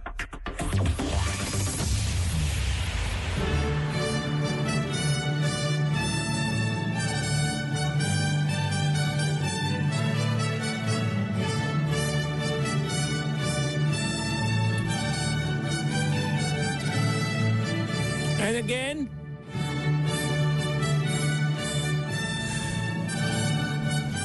Derek Mooney, good morning. Good morning, PJ. How are you? I'm grand altogether. It's a bit sad we won't be hearing that tune played in anger this year. Well, it is, but there are more important things in the world right now, as your previous interviewee was just saying, and God, my heart went out to him, because when you live in a city like Dublin or in Cork City or in any city anywhere in the world, you don't think so much about their agricultural community unless you're from it. So it was very interesting to listen to him. Well done to you guys for doing that interview. It was very important. But yes, no, Eurovision, as we know it, tomorrow night on RTE or on BBC or wherever you happen to watch it, but it's great that we have something in return instead Which is a book called Hold Me Now. God, where did you find that title? Well, it's really strange, PJ. About 2 years ago, I was working on a nature program, can you believe it, called Nature Live, which was a pan-European project going live from Dublin the week before the Eurovision Song Contest. And this brainwave came into my mind about a movie, a jukebox movie, because Mamma Mia had come out and had been really successful. I thought, why has there never been one about the Eurovision? They can't go anywhere with Mamma Mia, and then they come with Mamma Mia too. But I thought, I've only got so many songs. But the Eurovision has over 1,500 songs in its back catalogue. It's been on for 60 years. And I came up with this idea for a jukebox movie, simple as that, and I had the two characters in my mind, Stevie Sherrard and Linda Martini. Wow. Based on, Linda Martin, because that's her original family name. And I had this idea of four guys coming from Liverpool on a stag in 1987, the night Johnny Logan was in the National Song Contest and won with Hold Me Now. And they meet these four girls who were dressed as Dana, and they call themselves the Danas. And they're on their way to the song contest, the National Song Contest in Ireland. And two of them strike up the friendship, Linda Martini and Stevie Sherrard. The girls have a spare ticket.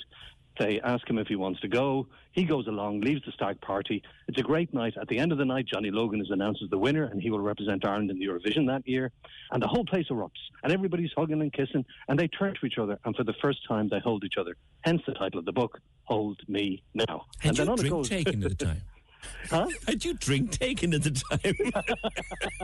No, but it's like any romantic novel, anybody who reads novels, especially romance, knows they need a couple of key elements. And the first key element is a kind of loving couple who find each other, find love, but they have struggle. So it has to have drama in there. It has to have a bit of an emotional roller coaster, which this has. And then at the end, there must be a kind of a happy ending, an optimistic happy ending. They must have something, a future ahead of them. So I knew that's what it needed. So you have to have a couple, and then you need a supporting cast.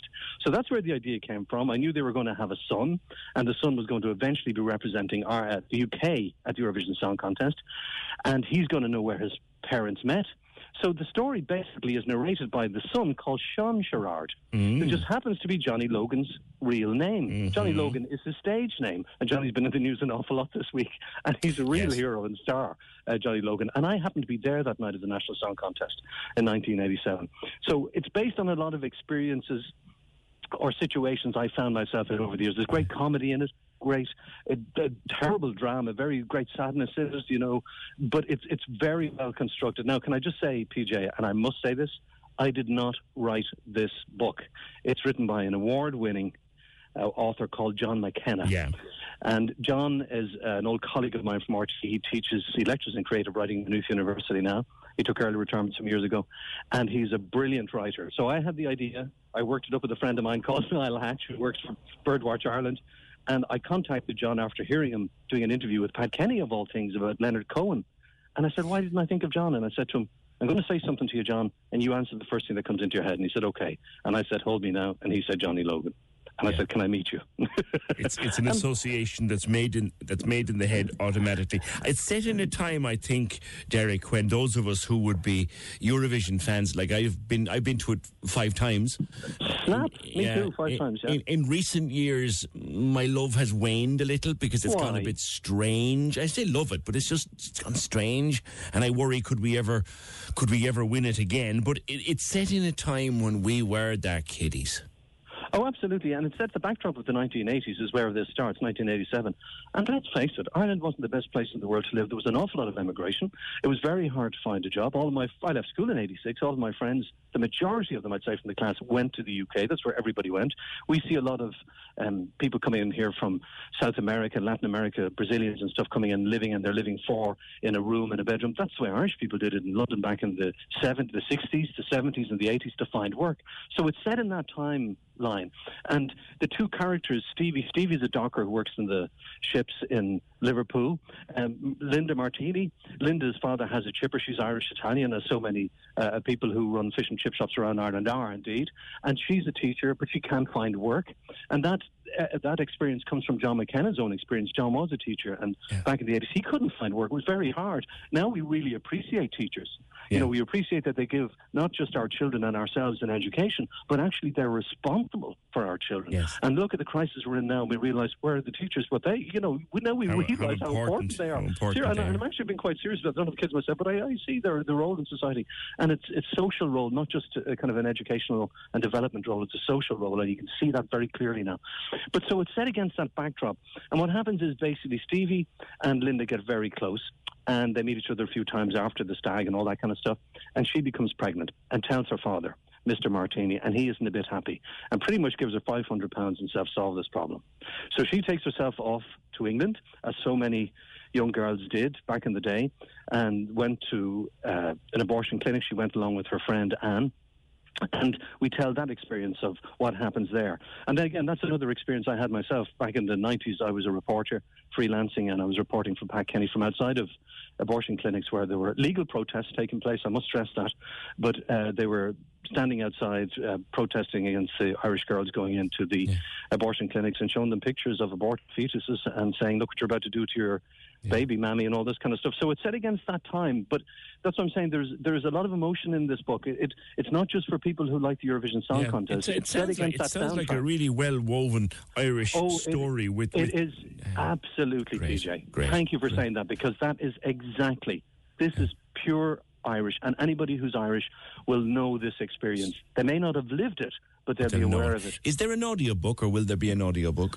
Yeah, I'm going to be recording with John McKenna in the next 2 weeks. As soon as the coronavirus pandemic has allowed us more freer movement, that's when we'll actually record the book. And our plan is to have a stage musical and hopefully a movie, a jukebox movie, and made Dainta in Éireann. We look forward to it. We look forward to it. Come here, who would win if it was a set 2 between Dickie Rock and Johnny Logan? Well, do you ever watch the roast battle that's on TV? I think Joe Duffy missed a trick Joe or yourself. It's never too late. Get Dickie and Johnny on to have a roast off and say the most horrible things to each other, and then at the end to make up and kiss each other on the cheeks like the showbiz people do, and move on with their lives. And that's what they should do. But but to answer the question, neither of them would win. Come here, let's talk a little bit about the concert, the contest that isn't happening, because I'm looking back at some of the songs that have been entered. Like I think we could actually have had a very good chance this year with Leslie. Leslie Roy's song is absolutely amazing. I was fortunate enough to speak to her a couple of weeks ago. She's back in Manhattan now. That's where she lives with her wife. Her wife is a psychotherapist, and I said, is she helping you through this? And she said she's been fantastic. But she is an amazing singer. That song is an earworm. I can hear you playing it in the background. It's there. A stunning pop song. It's a fantastic song. And that's what we need. Na, na, na, na, na, na. Like, that is modern Ireland. You know, that is modern Ireland. Like Linda and Johnny and Niamh and Charlie and Paul, their songs were spectacularly brilliant. In fact, their songs would still live up to the test of the time. You know, they've got longevity in them. But this song is of right now, of this moment. And it could have been, I think it could have been. Yeah. And some of the broadcasters, I listened to Marty Whelan during the weekend interview saying some of the broadcasters were really enthusiastic about it as well, which is unusual. But look, it's not to be, and it can't be entered next year because we've got to have a whole new song. There's a top 10 out. Spotify did a top 10 of the Eurovision songs of all time. Would you care to tell me where Johnny Logan came? I'd say Johnny's in the top 2 if he's not number 1. He's not even in it? I don't believe you. And do you know what's not? Do you know Johnny what's not Logan number has 1? won the Eurovision Song Contest, as you know, PJ, 3 times, not twice. He sang twice, but he wrote Whiny for Linda Martin. Johnny Logan should absolutely be in there. He's a fantastic singer and a terrific turn of phrase, and he's able to get the lyrics and the emotion. No, he should have been in there for sure. Do you know what only made number 4? Well, now, I never liked that song. But it's the Eurovision song. I have the number 1, and I'm going to play out on it. I never liked it. I never liked ABBA. I never liked Waterloo. I do like Dancing Queen for lots of reasons, but I never liked Waterloo. Well, the number 1 song, according to Spotify listeners, I'm going to play out on it. Derek, good luck with the book. I look forward to reading it. It's available on Amazon, can I say that? Yes, for Kindle and paper book. All right. Hold Me Now by John McKenna. Thank you, PJ. Derek, take care. Thanks very much. And that's it. The overall winner of that survey by Spotify was this song, which won back in 2012. It was a Swedish entry. Loreen, the number 1 Eurovision song of all time as voted by Spotify. A Rihanna ripoff, but that's why it worked. That's it. Enjoy your weekend. Thanks, Fergal. Thank you, Katie. Stay safe. Stay at home. See you Monday just after 9.